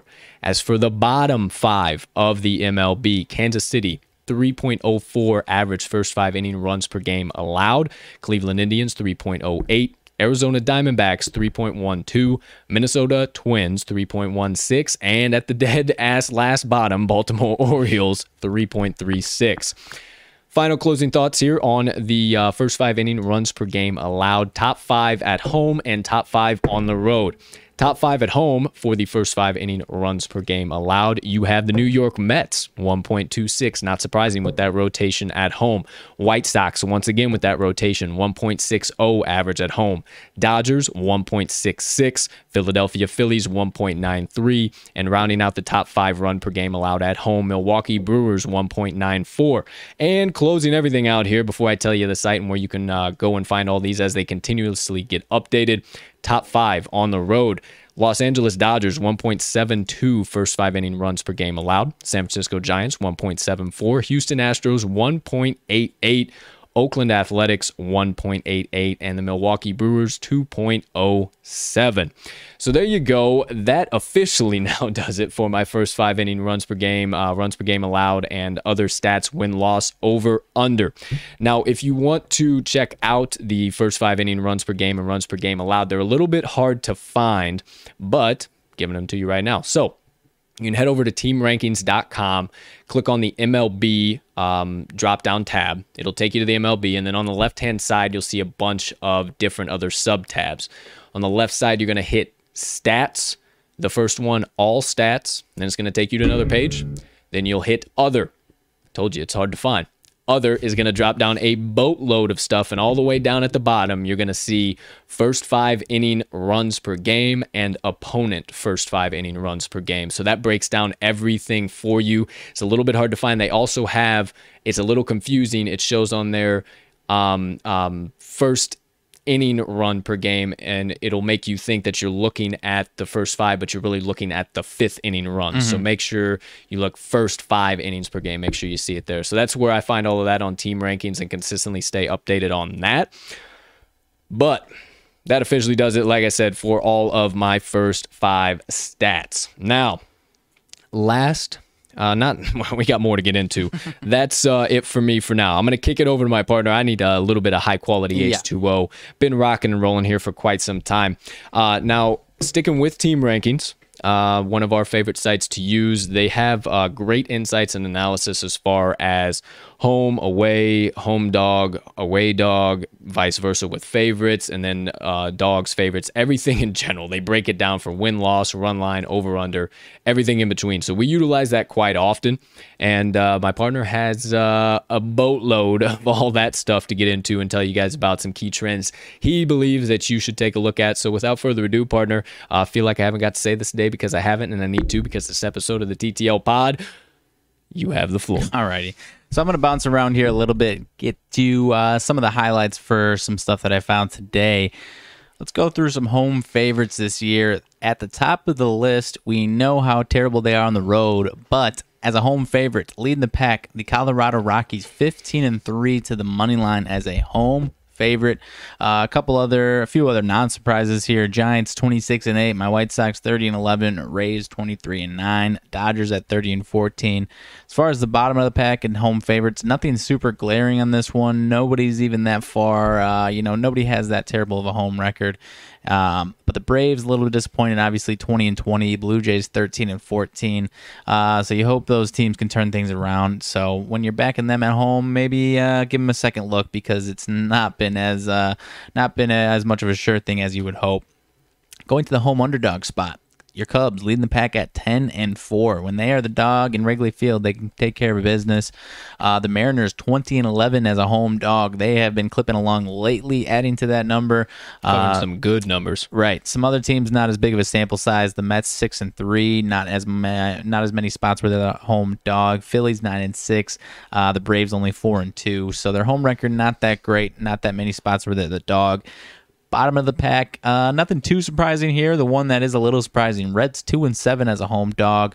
Not so surprising, Diamondbacks 7-24, Orioles 12-26, but the Indians above 500 record overall, but 5-10 as a home underdog. Moving along through some away favorites. These are some interesting ones to take a look at. The A's are 15-7 as an away favorite. Your Cubs 8-4 as an away favorite, despite their not so great away record. Same with my White Sox. I'm not going to leave me out of this. 21-11 as an away favorite. Okay. Nats and Cards 7-4 as an away favorite. Some teams to look away from on the road as the favorite. Mets are 8-13 as an away favorite. They struggle away from Citi Field, even against the teams they're supposed to beat. Same thing with the Phillies at 4-8. Now some away dogs. These teams probably aren't in this spot that many times, but there's more numbers on them than you would expect. Away underdog, Astros 7-3, Brewers 15-7, Red Sox 15-8, Rays 15-9, Giants 15-10. So even if you see them in an underdog spot unexpectedly, they still take care of business. Now, to throw some shots at us here, partner, our White Sox and Cubs on the road as a dog. My White Sox 2-10, your Cubs 8-25 as an away dog. Jeez, not what you want to see. And then some other non-surprises: Rockies 8-33, Diamondbacks 11-36. Those are pretty expected. The Twins 5-14 as an away dog. Still getting way too much value from these books. Take 5 looks at the Twins whenever you're betting on or against them. Royals 11-28, Texas 13-29. So some certain teams where if they're an away dog, take a look at these numbers, see where they're at, see where they've been at lately, because it might be a little different than what you would expect. Home run line on the season. Best teams on the run line. The Colorado Rockies 31-17. Your second team that you love. We've bet them a lot on the run line at home. 26-17 for the Giants. Tigers 24-19 actually at home. The Tigers coming out of nowhere lately. 24-19. My White Sox 25-20. Mariners 27-22. Some teams here at the bottom though that you would not expect at home to the run line. The Reds 17-26 at home to the run line. The Twins 17-30. The Yankees 16-29. And the Braves 15-31 to the run line at home when they are favored by -1.5. Take a few looks at them, folks, because they are not winning like you would expect. And it's interesting because they're winning, but they're just not covering that run line. Exactly. So stay away from there, or at least take a few extra looks, depending on who's on the mound. And if it's a -200 favorite at home, you don't have to take the -1.5. Right. Sometimes the books are doing that, so you will take the -1.5. Exactly. So Great maybe point. a couple of teams to fade on the run line when they're in that spot. Yep. Great point. And then kind of furthering that that was home run line overall.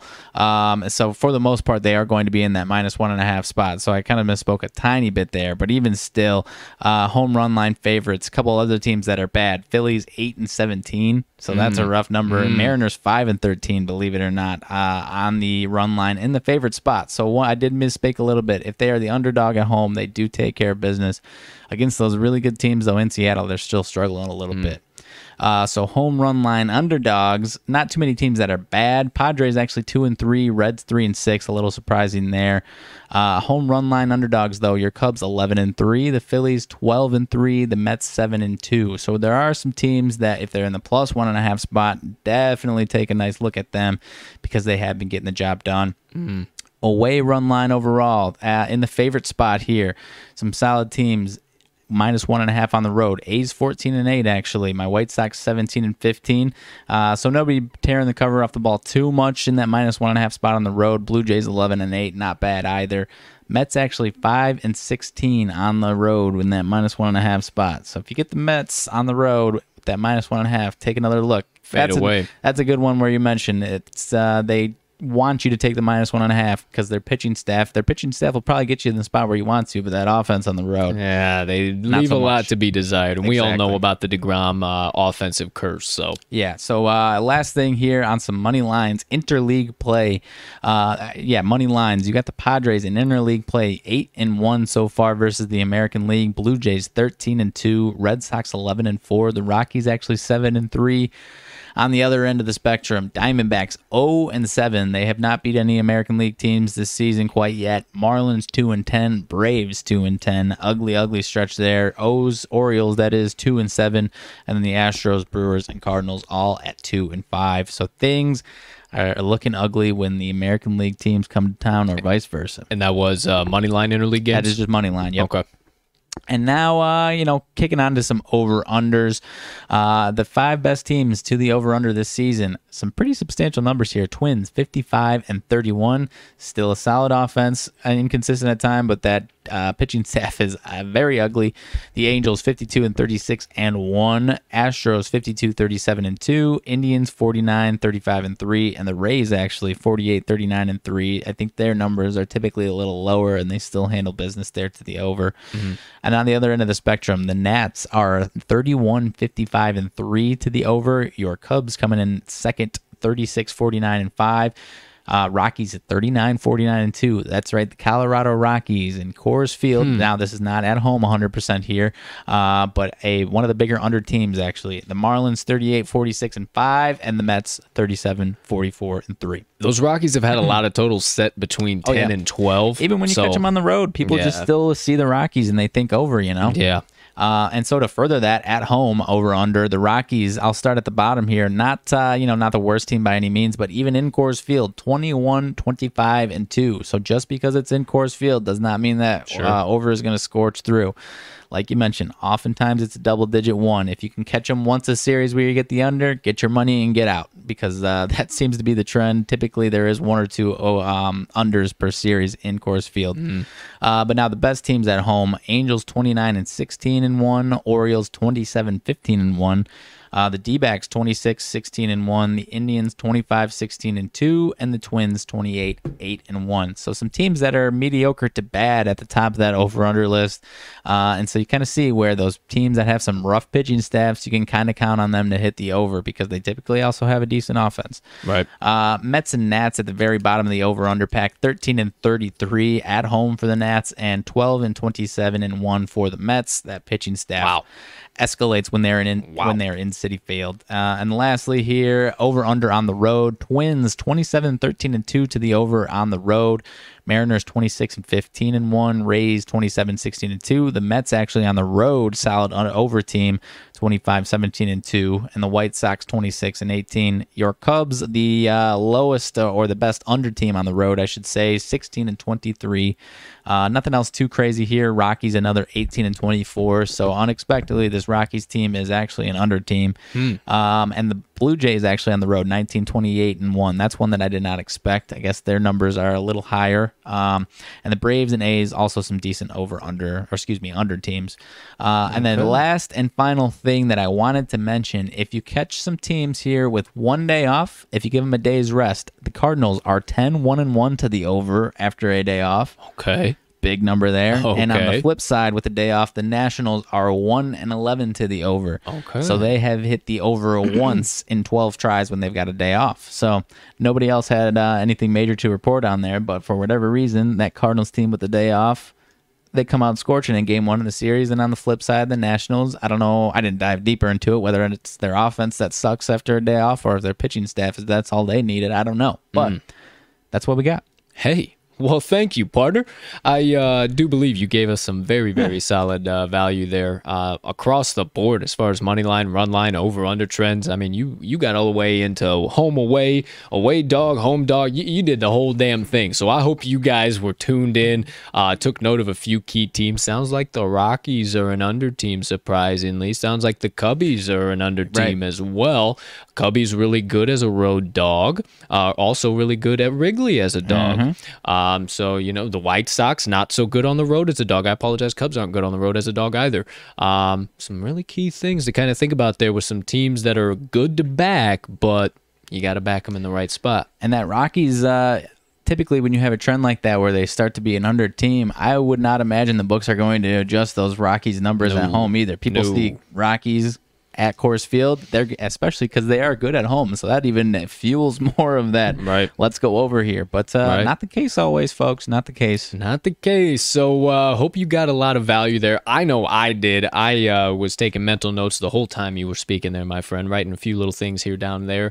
Appreciate you dropping all that knowledge down for us. Let's wrap up quickly here the third segment of the first half of the show, and we'll have a quick rants and reactions motivation minute. We won't spend too much time because we have been gabbing to you guys for quite some time all about MLB, and who knows how much more sports we can even talk. But diving into a few last closing thoughts and trends here. Wanted to give you some key things I think you should take note of going forward as far as some team leaders and some player leaders for some different statistical categories. So let's jump into it. What am I talking about here? First thing that I think you should take a look at is the team pitching leaders so far. Now, this is based on ERA for the leaders. Top 5 in the MLB right now, you have the Dodgers with a 3.14 ERA, 212 average allowed, 285 OBP, and a 640 OPS. Then you got the Giants right behind them, 326 ERA, 220 average, 284 OBP, and a 643 OPS. Coming in at third, the Padres, surprising to see them there. They actually have a very good ERA despite a few little struggles from some of the guys in their rotation. 3.37 ERA, 225 average, 301 OBP, and a 681 OPS. Might be surprising to you, but not surprising to either one of us because we backed them a shitload this season, and I think you should take note of this. Miami Marlins coming in at number 4 for top 5 pitching leaders right now. 3.43 ERA, 227 batting average allowed, 301 OBP, and a 665 OPS. So some of those arms, Alcantara, Trevor Rogers, and Pablo Lopez. Actually, Pablo Lopez struck out the first 9 batters he saw yesterday. Those guys are pretty doggone dominant in that Miami rotation. And then rounding it out, we just talked about it a bunch right there in my partner's analysis. New York Mets, number 5 team leaders in pitching right now, 3.43 ERA, 223 batting average allowed, 297 OBP, and a 662 OPS. Now, I'm not going to dive in deep into the average, the OBP, and the OPS for the bottom 5 teams, but I will tell you the ERA, and you just got to trust me for the sake of time that they are absolutely bad in those categories as well. Baltimore, dead last in the league, 5.60 ERA right now. Their starting pitching rotation is struggling up and down. Arizona, 5.46 ERA. Kansas City Royals, 5.15 ERA, which is surprising with some of the young prospect talent that they have on that team. Just hasn't really showed up yet this season.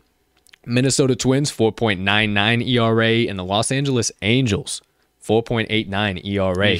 They do have a few shaky starters in that rotation who me and my partner do like to fade from time to time. So some bottom pitching teams there I think you should take note of.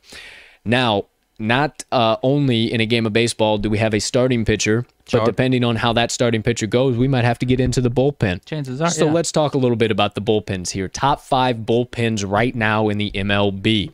You have the Padres with a 2.85 ERA and a 1.16 whip.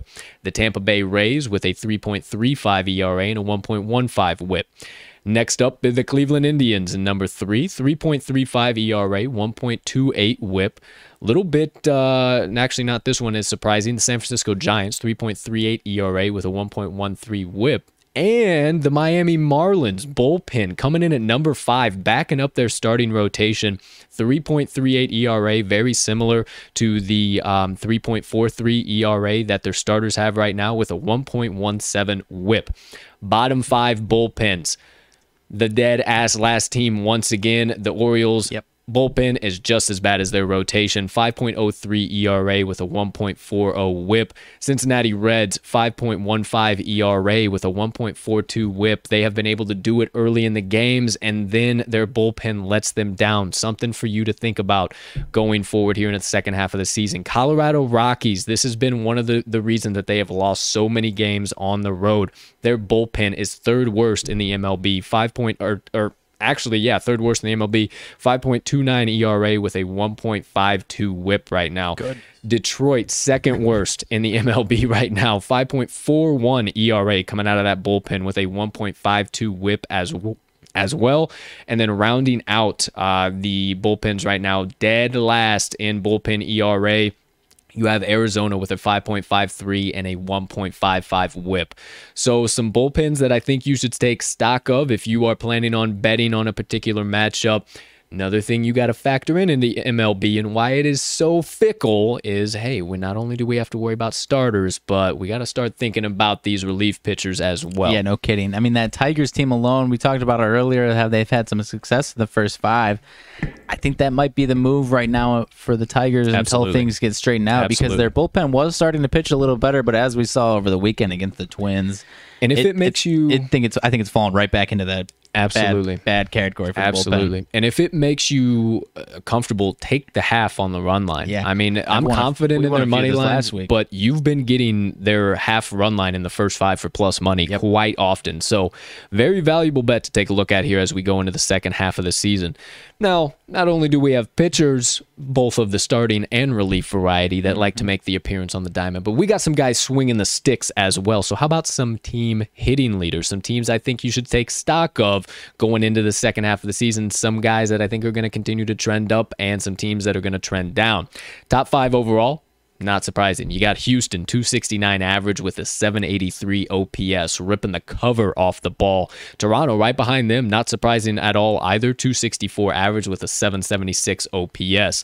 Boston right behind them have really started to heat up here recently, 259 average with a 762 OPS. The Angels find themselves right behind them for their record struggles and everything injury-wise they've struggled so far this season. They've still been able to make very solid contact, coming in with a 257 average and a 759 OPS. I don't want to say it, but I'm sure Shohei Ohtani is definitely a big contributing factor to that. White Sox rounding out the top 5 hitting leaders right now based on average, 257 average as well with a 756 OPS. Bottom 5 right now, some teams I think you should fade at the plate going forward into the second half of the MLB season. Cleveland Indians, 230 average with a 698 OPS. St. Louis Cardinals, also 230 average with a 681 OPS. If how it goes, how I'm thinking, this third team here, the Chicago Cubs, hopefully get things turned around, but 227 average with only a 700 OPS. Milwaukee Brewers, surprisingly, leading the Central, but behind them, bottom 5 right now, actually second worst in the MLB in average, 219 and a 691 OPS, and then dead ass last right now. Hopefully they can get some stuff turned around because they have a solid record to be able to possibly do something.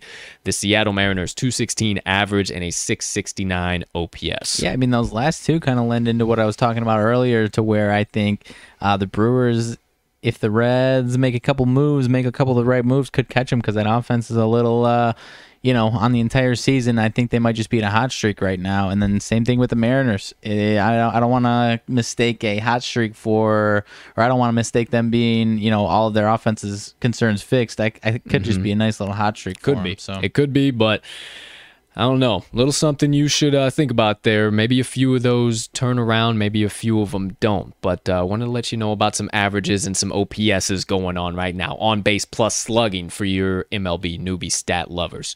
Moving right along, just wanted to touch briefly on some teams that I think are worth a solid bet going forward for the rest of the season, because if you only bet these specific teams, you would be up a substantial amount of money on the money line. So top 5 teams in that category, money leaders right now based on a $100 better. Giants, number 1, 57 and 32. You would be up $2,001 if you bet every single one of their money lines. Seattle Mariners, 48 and 43, up $1,923. They have covered some serious plus money Pauly odds there. The Boston Red Sox coming in at number 3, 55 and 36, up 1,524. Have had a couple of very short underdog spots that they've been in, actually a handful of those spots. Tampa Bay Rays coming in at number 4, 53 and 37, 1,035 you would be up. And then the Houston Astros rounding out the top 5, 55 and 36. A $100 better would be up $594. And the only other 2 teams that are above $500 earned on the season so far are the Milwaukee Brewers and the Cincinnati Reds, and they are just barely above that. Everybody else is below. Some teams I think are worth fading based on how much money they have lost you this season if you bet $100 for the second half of the season. Arizona Diamondbacks, 26 and 66, down $3,371. If you've been a Diamondbacks fan trying to get them back on the winning train, I am sorry. Baltimore Orioles, not even anywhere close to that, which is how crazy and how bad the Diamondbacks have been. Baltimore, 28 and 61, down 1,878 if you back them on the money line all season long. Minnesota Twins, 39 and 50, down 1,837. Kansas City Royals, 36 and 53 overall record, down 1,287.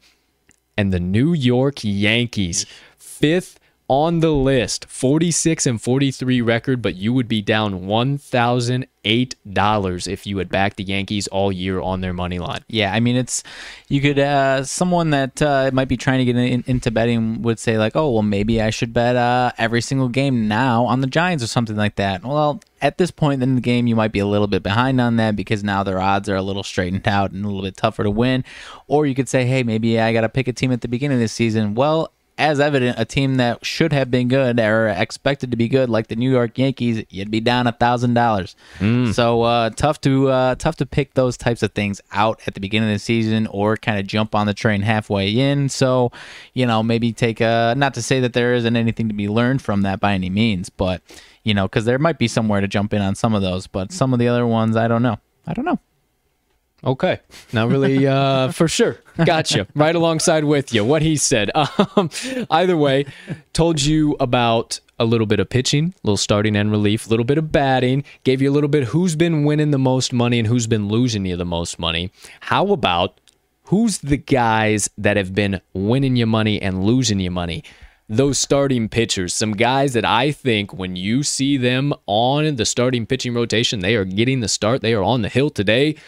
I think that you should back them in full force. Yeah. Number one, a guy you would not suspect, but I know all about because I have backed him time and time and time again so far this season. Kicking off the top 5 starting pitchers money leaders, we are with Chris Flexen. He has a 12-4 record, and if you backed him with $100 in every single game, you'd be up $966. Coming in at number 2 is Casey Mize, 10-7 record, $948 up. Logan Gilbert, another Seattle Mariner pitcher, has been very, very solid at home so far this season. 8-2 record plus $932. Taijuan Walker coming in at number 4, 13-3 record plus $831. Aaron Savale, who's been on the IL for quite some time. Still up there. 12-3 record, $818 up. Anthony DeSclafani right underneath him. I wanted to say these next 2 guys because they are the closest to passing up Savale. DeSclafani is 13-5, up $798. And German Marquez, 12-6 for the Rockies, up $681. So a couple of guys, solid guys, 7 guys there I think that are worth a look, or at least 6 guys there I think are worth a look moving forward into the second half of the MLB season. But some guys I think that you should fade, and I have faded all season long and have won me some good money because of it. Number 1 overall, Jorge Lopez for the Baltimore Orioles, 4-14 on the season, down $893. JT Brubaker for the Pittsburgh Pirates, 4-12 on the season, down $784. Then you got Luis Castillo for the Cincinnati Reds, cleaning it up a little bit more here as of late, but started out the season ice cold, 6-13 record, down $721. Then you got Carlos Martinez, who too is starting to turn things around here or there, but is still very, very fadeable. He is 5-11 on the season, down $709. And rounding out the bottom 5 pitchers towards money on the season, Casey Smith over for the Arizona Diamondbacks, 1-8 record, down $694. So there you go, some pitching money leaders. Some guys I think you should look at to back and guys I think you should look at to fade. Last stop. The last group of fellas on the field, outside of the players and the coaches. Who do we got? We got the boys in blue, the umpires, the fellas who soon could be replaced by robots because of some of these horrendous calls. But it's also valuable to know a little bit about these guys behind the plate and on the base paths that aren't the players when you're thinking about what you're going to play here overall. Now, not as useful when it comes to money lines, right? I've learned. It's kind of a toss-up here or there. Coincidences for the most part. Coincidences, trends, I right? would say so. But it is rather useful when playing over-unders, right? Because there are guys that will keep the whistle out of their mouths, if you will, as much as you can't do that on baseball, but they kind of let things ride. They'll have a little bit bigger of a strike zone, or they'll let kind of things go, oh, hey, maybe, yeah, we'll call that play safe. Just they push the envelope just a little bit more. So if you see any of these umpires behind the plate for a game you're wanting to bet on for the over, I suggest you hammer it in and take a serious look because I think it is a good play. Top 5 over-under leaders based on the over umpires this season. Sean Barber, 12-2 to the over when he's behind the plate. Jerry Meals has been one I've loved to back. Behind the plate, the total has gone over 10 times out of 12 times. Jerry Meals is 10-2. Brian Knight, 9-3 over-under record this season. Gabe Morales, 8-4 over-under record. Edwin Moscoso, 7-1 over-under record. Now, there's a handful of guys who are just getting into the rotation as we get here to the All-Star break and then into the second half of the season. One guy you need to take stock of, John Tumpane. Tumpane. He has the best record to the over when it comes to the over-under over the course of the last 5 seasons. He is already 3-0 this season and has consistently been a guy that goes to the over, especially when there is a large, considerable home favorite. Okay. John Tumpane is one you want to take note of there. And then some guys that I suggest you might want to play the under if you see them behind the plate, because I've had some success with that this season. Trip Gibson III, 0-10 over-under. You see old Trippy G back behind the plate, you better hammer in that under. Marvin Hudson, 4-9 over-under record. Sam Holbrook, 2-8. Pat Hoberg is also 2-8. And then Jim Wolf, 2-7 over-under record so far this season. You know, I was going to dive into a whole bunch more stuff, but I feel like I covered just about doggone everything, single thing I could possibly there. Partner, you did a great job as far as the home, away, favorite dog, home favorite, home dog, all that jazz. I was going to dive back into that just a little bit more, but, I mean, you covered it so doggone well. I don't think there's anything else I can say. Cruising right along. Yeah, and we are about way past an hour and a half into the show, so honestly, I've covered so much here. We're just going to quick cap a few things. Well, actually, before we do, that is the first half of the show. That is our home run derby analysis, our future betting market analysis, and then all of the stats, trends, players, teams, leaders, everything in between. We think that you guys needed to take note of going into the second half of the MLB season. If you missed anything, hit that rewind button. We really hope that we gave you some solid value to take home here today because, man, this is the exact things that we look at and helps us to be successful better. So we wanted to drop all of that on you today. So that wraps it up for the MLB. That is everything MLB, man, oh man. Did we dive deep right there, partner? Yeah, no kidding. No kidding. Okay, well, hey, if you were there for the entire first half, the MLB special edition, thank you so much. Once again, hope you got some serious value out of that. Let's wrap things up here. Second half of the show, just nice and quick, and then a little motivation minutes for you. First things first, it's time for the second half of the show. Today's rants and reactions. Ladies and gentlemen, few things we need to discuss here today. First things first, Max, are we in for a long Olympics when it comes to men's basketball? You know, I don't think so. I don't know if you know this, but they took a serious L to Nigeria over the weekend here. They did. I didn't watch it. It's not pretty. It does not sound good. It wasn't good. I have to imagine they'll be okay going forward, but it's not a good look. I didn't go back and watch it. I have to imagine that they're just testing a few things out, playing around with some offenses. Who knows? But it's not a good look. Not a good look at all here, folks. So you heard it here first on the TTL pod. Team USA loses their first entry game into the Olympics here. Just an exhibition. Just a little exhibition. You know, warming up the engines, if you will, getting them revved up, but still not a great look to be losing in an exhibition with the sheer run of dominance USA basketball has had over the last 2 decades, for crying out loud. So let's get it together here, boys. Yeah, and I got to call him out, Rob Perez, who's fantastic NBA analysis, but he tweeted out a picture of the starting lineup going into the game. Durant, Lillard, I think it was Beal, Jason Tatum, Bam Adebayo, and he said, "Good luck, world." And then 2 hours later, ooh, yikes. Yeah, it was a yikes and a half. Yeah, you see that lineup, and it's like, all right, well, yeah, this is going to be a quick one, right? No. Not whatsoever. So fingers crossed we do not have a long Olympics in store for USA men's basketball. Let's not get bounced early. Please and thank you. No pun intended. Nah, we'll be fine. Moving right along into the PGA, you golf fans out there, close to us, just about an hour or so away over yonder, hour and a half away to our west, the John Deere Classic took place in Silvic, Illinois, whatever. I don't know what the heck it's called, Illinois. That's not right. What the hell am I saying? Either way, it starts with an S. John Deere Classic took place. The young man, not young man, actually he is I don't want to say he's older, he's not like on senior level championship yet, but he hasn't won a championship for a long time. I actually hadn't heard the name. Lucas Glover birdies 5 out of his last 7 holes to go into the clubhouse 19 under and hold that lead, with the next closest player still having 5 holes to play. Yeah, it's an impressive win, my man.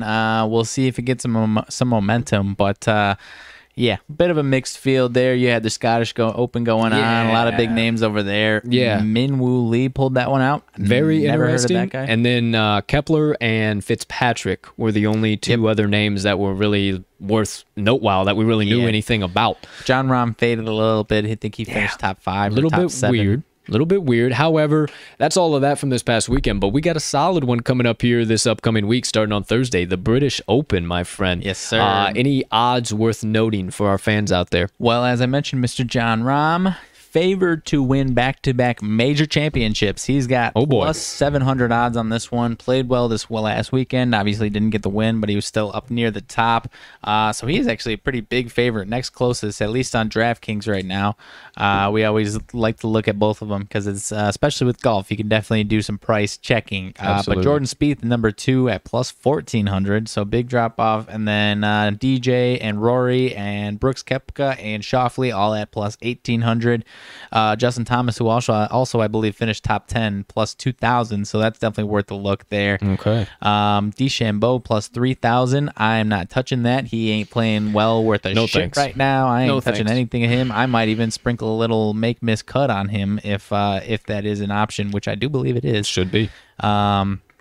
But yeah, that's about it for those odds. Obviously, there's going to be a nice big field, nice big juicy field. We'll dive into it a little bit later on in the week, probably Wednesday or so. We'll probably bring you a few more since it is a big Open championship, a Master championship. We need it. Wednesday, there still probably won't be too much, so we'll probably have a nice big segment on. Honestly, on this one for sure. Honestly, there won't be a whole lot going on Wednesday. So if you're a big fan of the golfs, make sure you tune in on Wednesday. Maybe. I don't know. That's pretty far-fetched. I was thinking maybe we get a special guest secured, but that's, I don't know about that. But that's pretty. We'd have to pull some damn serious strings to turn that around. We're nowhere near big enough or have enough pull to be able to do that shit yet. I'll go into it later, but Bryson plus 275 to miss the cut. Book it. Okay, there you go, ladies and gentlemen. Think about it here now and early. We'll be talking about all of the British Open plays and props you should be taking a look at come Wednesday's show, so make sure you stop by. Another quick pit stop. The 8-sided circle. If you did not watch UFC 264 this past weekend, ladies and gentlemen, let me tell you, you missed one. Not enough time to break down the whole doggone card like we always do. Might have some time coming up when we do another full fight card breakdown this upcoming Friday, because we have Islam Makhachev versus Thiago Moises. Huge. If you are a fight fan, that is a huge fight, and another stacked card for being a fight night. These fight nights have been absolutely electric. So you thought that I just break down the pay-per-views? No. Here at the TTL Pod, every single fight night, every single pay-per-view gets broken down. We give you the props, we give you the straight plays, and the main card parlay. No questions asked. So make sure you stop by Friday's show. We'll be kicking off the Ransom Reactions with a full UFC Fight Night card breakdown, props, main card parlay, everything in between. But back to UFC 264. Quite the evening we had. Boy, sure was. Oh boy. The feature prelim was pretty doggone solid. Michel Pereira and Nico Price. Yep. That ended up being a scrap and a half. Sure was. Both those guys did exactly what I pretty much said they would do. That was actually my fight of the night. Ended up being the real fight of the night, Dana White's fight of the night, and all the guys got $75,000 bonuses. It pays to fight on a Conor card, let me tell you that. They gave it to Sean O'Malley and Chris Moutinho, which I think is more than deserving. Moutinho ate some of the nastiest shots that I've seen O'Malley throw in the cage, and he would not go down.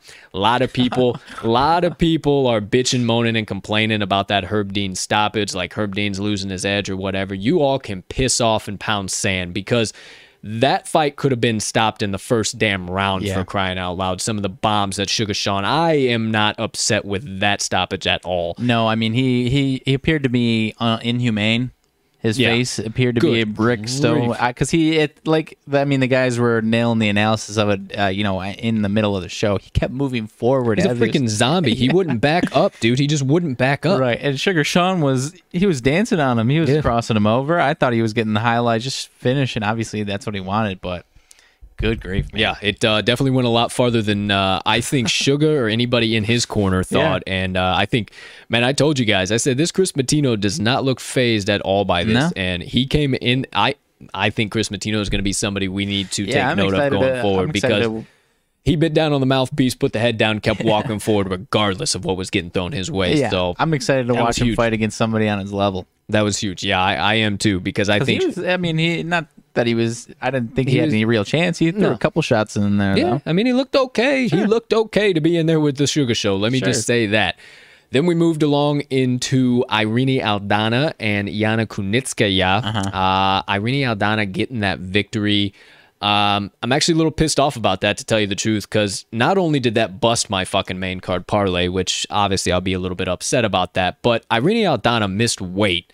And she was about to get a fight of the night bonus before one of the media members told Dana, who should be up to date on this shit, that she missed weight. He was talking her up and down and this and that and left, right, and center. He was like, she missed weight, right? And he was like, wow, I'm really fucking up in it, ain't I? And everybody started laughing, and he's like, wow, maybe I need to really go back and look at everything I just said. Okay, yeah, that's why she looked that dominant against Yana. Okay, for sure. I'll go back. Damn, and so, I mean, it does play a huge factor. When you're coming in weighing 5 more pounds than somebody, she looks so much bigger than Yana. And she did it just with ease. I mean, the fight was so easy for her, and Yana came out looking really good, and I truly believe that if Irene didn't have those extra pounds, that she would have lost that fight. You think so? The way Yana came out with her striking ability is just bar none. And I don't know. I mean, I guess I am biased because it broke the main card parlay, but man,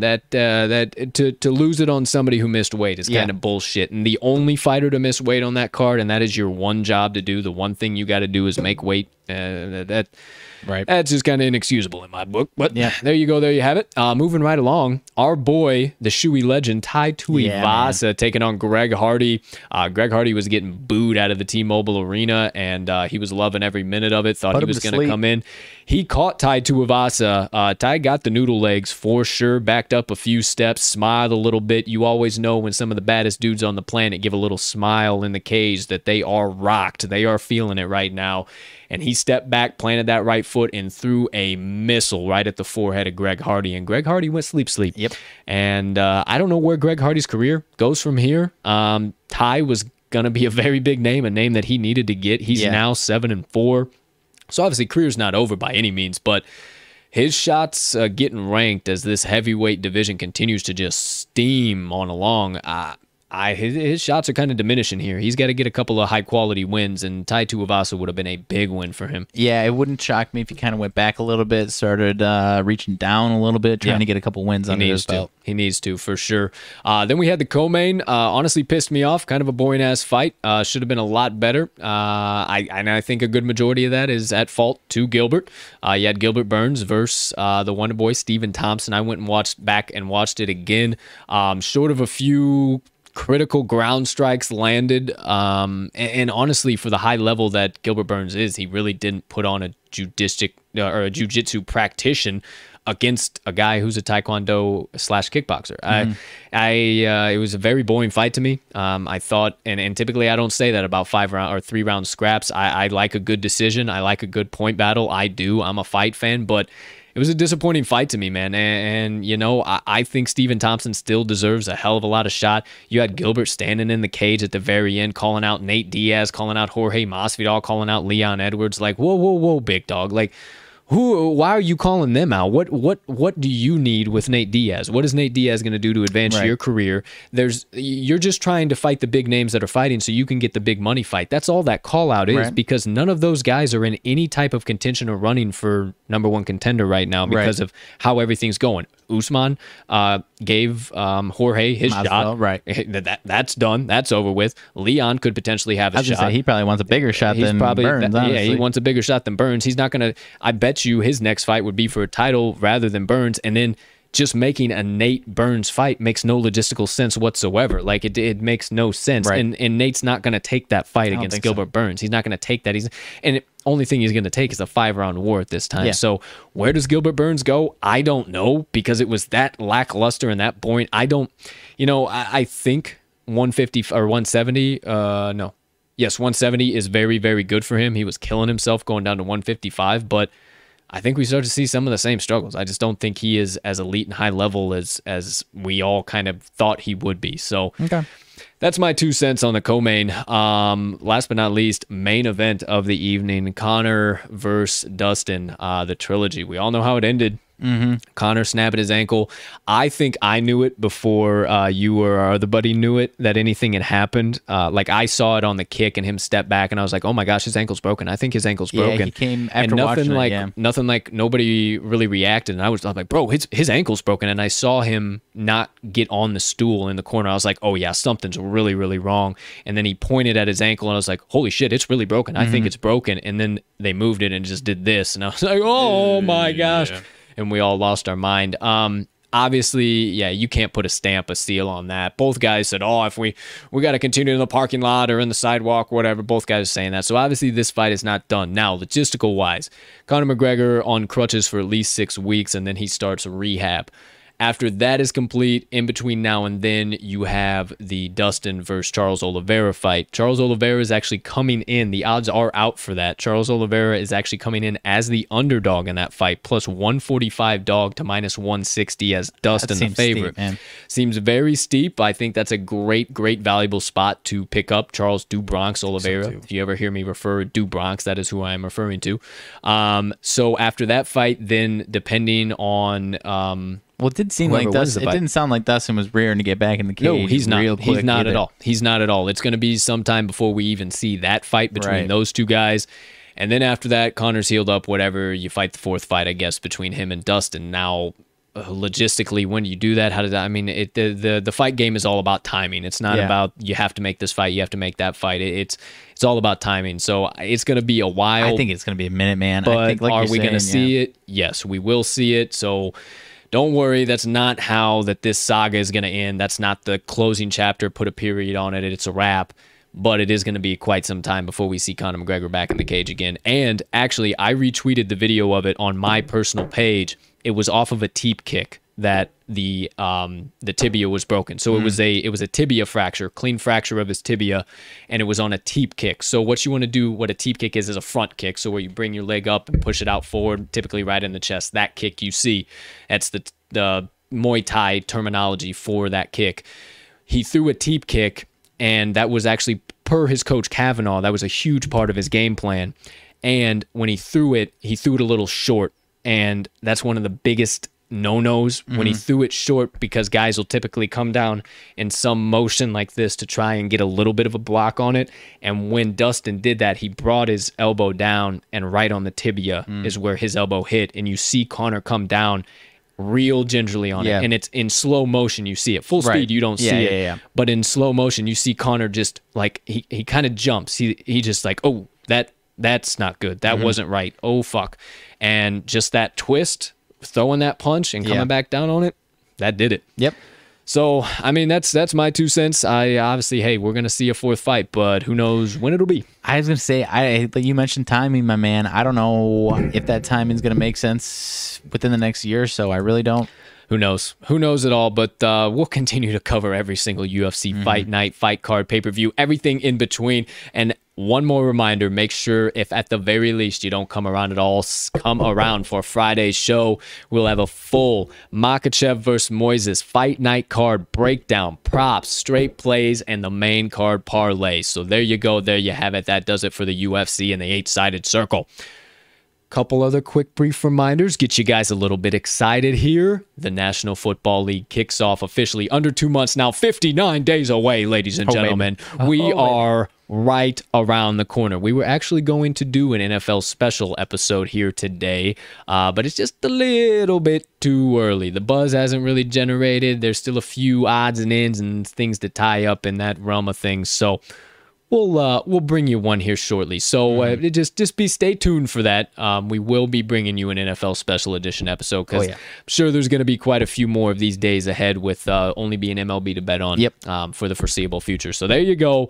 59 days till the NFL starts. If you don't follow John Rothstein, or if you are not a follower of college basketball, you won't know this, but for all of our friends and followers who are just as big a nuts for the NCAA basketball season every single year, boy, oh boy, 120 days left, my friend. Baby. It is right around the corner as well. A few short months away, 4 months, and we will be back betting college basketball. I cannot wait. Right alongside college football, CFB is coming right in the picture as well.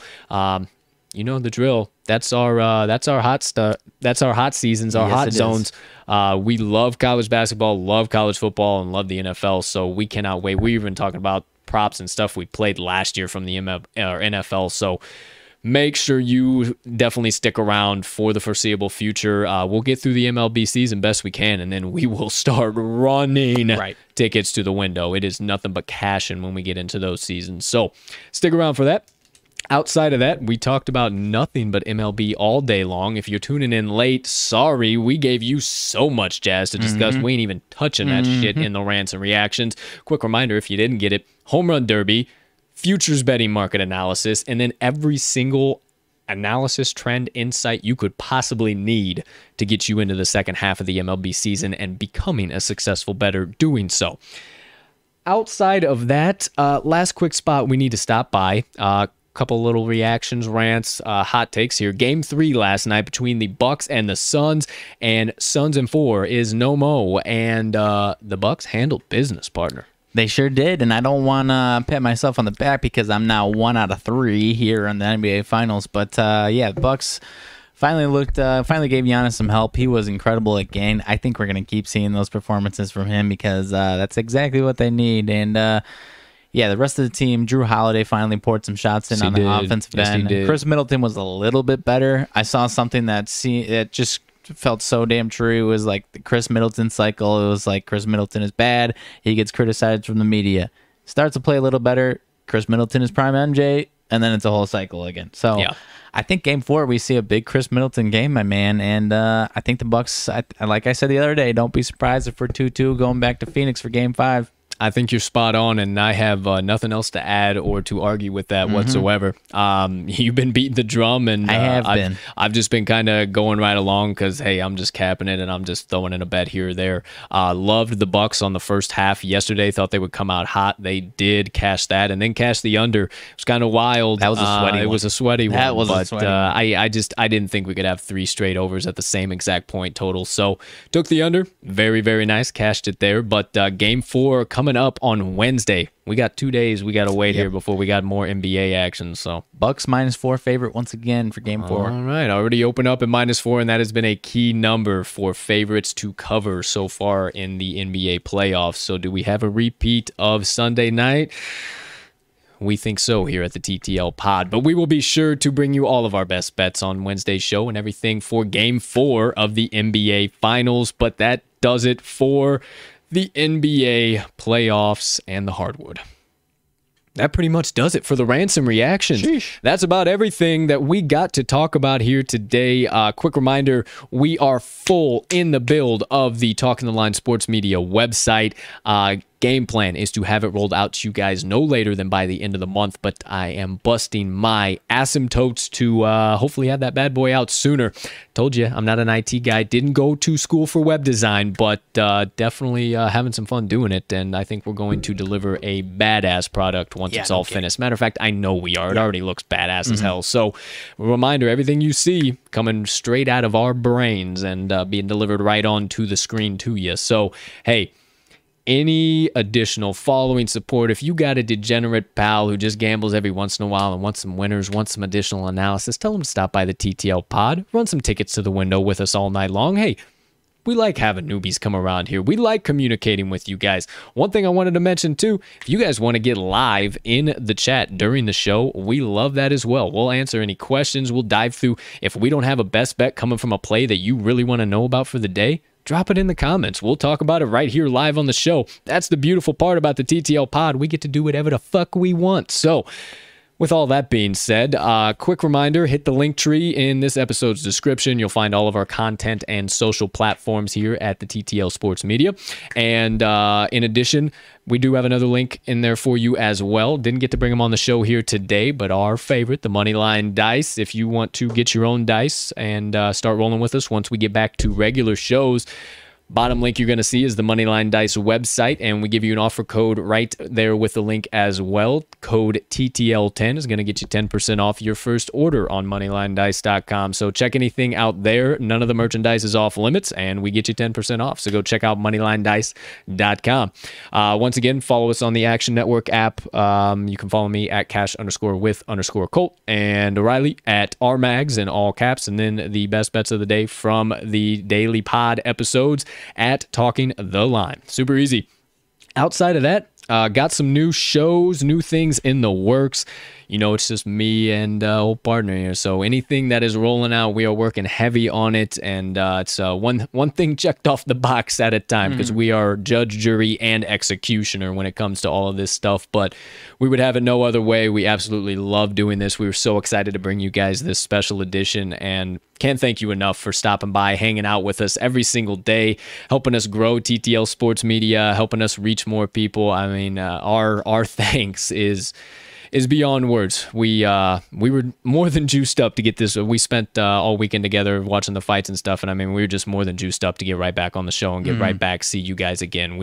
We cannot tell you how much we appreciate it. So, with all that being said, how about I repaid a little bit for him here? Go ahead. All right. A little bit of inspiration and motivation coming your way here, folks. My motivation minutes for today. Short and sweet, very concise. Probably could write for a mile on this topic, but this popped into my head, and I just wanted to give you guys some things to think about today and get you on into Monday. So I told you at the top, the title of today, the thought of today, the quote of the day, what I'm centering everything around, for lack of a better term, across everything. Stop assuming and start pursuing. What have you been assuming in your life? Not pursuing. What have you been assuming in your life? That society has put on you, that you're not good enough, you don't measure up, you'll never be able to do this because of who you are or where you were born into or what you've done. Or maybe it's something you're assuming that you've put on yourself. Oh, my dad never was good at this, so I'll never be good at this. Or my mom was never able to accomplish this, so I can never accomplish this. Or my family's always had this curse, so I can never be able to do anything in that field. That we're cursed there. Or maybe it's something that somebody else has put on you. Oh, you're never good enough. You put out this content that's trash content. Whatever the case might be, what assumptions are you allowing to permeate your life? And if you are allowing them to, I'm here to tell you that it is one of the worst things you could possibly be doing, is allowing assumptions to rule and control your life. To allow things that are made up by society, by your own brain, or by others to dictate the direction that your life goes into. Stop assuming that those things are true and start pursuing your passions. Stop playing into all those things that are not even true, that I've told you before, your limitations are your imagination. There is nothing that can stop you in this world unless you allow it to. So today, I want you guys to just start pursuing full force.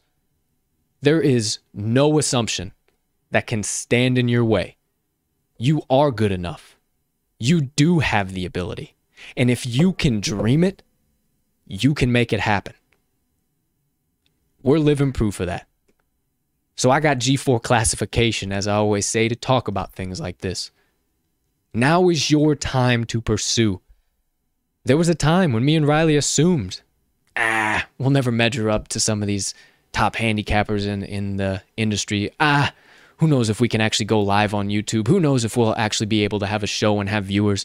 We assumed that, but we pushed those assumptions to the side and just decided to pursue. Don't live in what if. Don't wonder what could have been, because that's a shitty life. Wondering what could have happened if you just tried or just took the first step in pursuing, what other doors could have opened up and maybe shown you that the thing you were trying to chase after wasn't right for you, but look at these 10 other things that came because you tried to pursue that. So that's my soapbox, my motivation minutes for the day. I want you guys to stop assuming, regardless of what assumption it is. If society's, your own inside your brain, somebody else's close to you or far away from you, whatever assumption that is, stop assuming and start pursuing. That does it for my motivation minutes for today.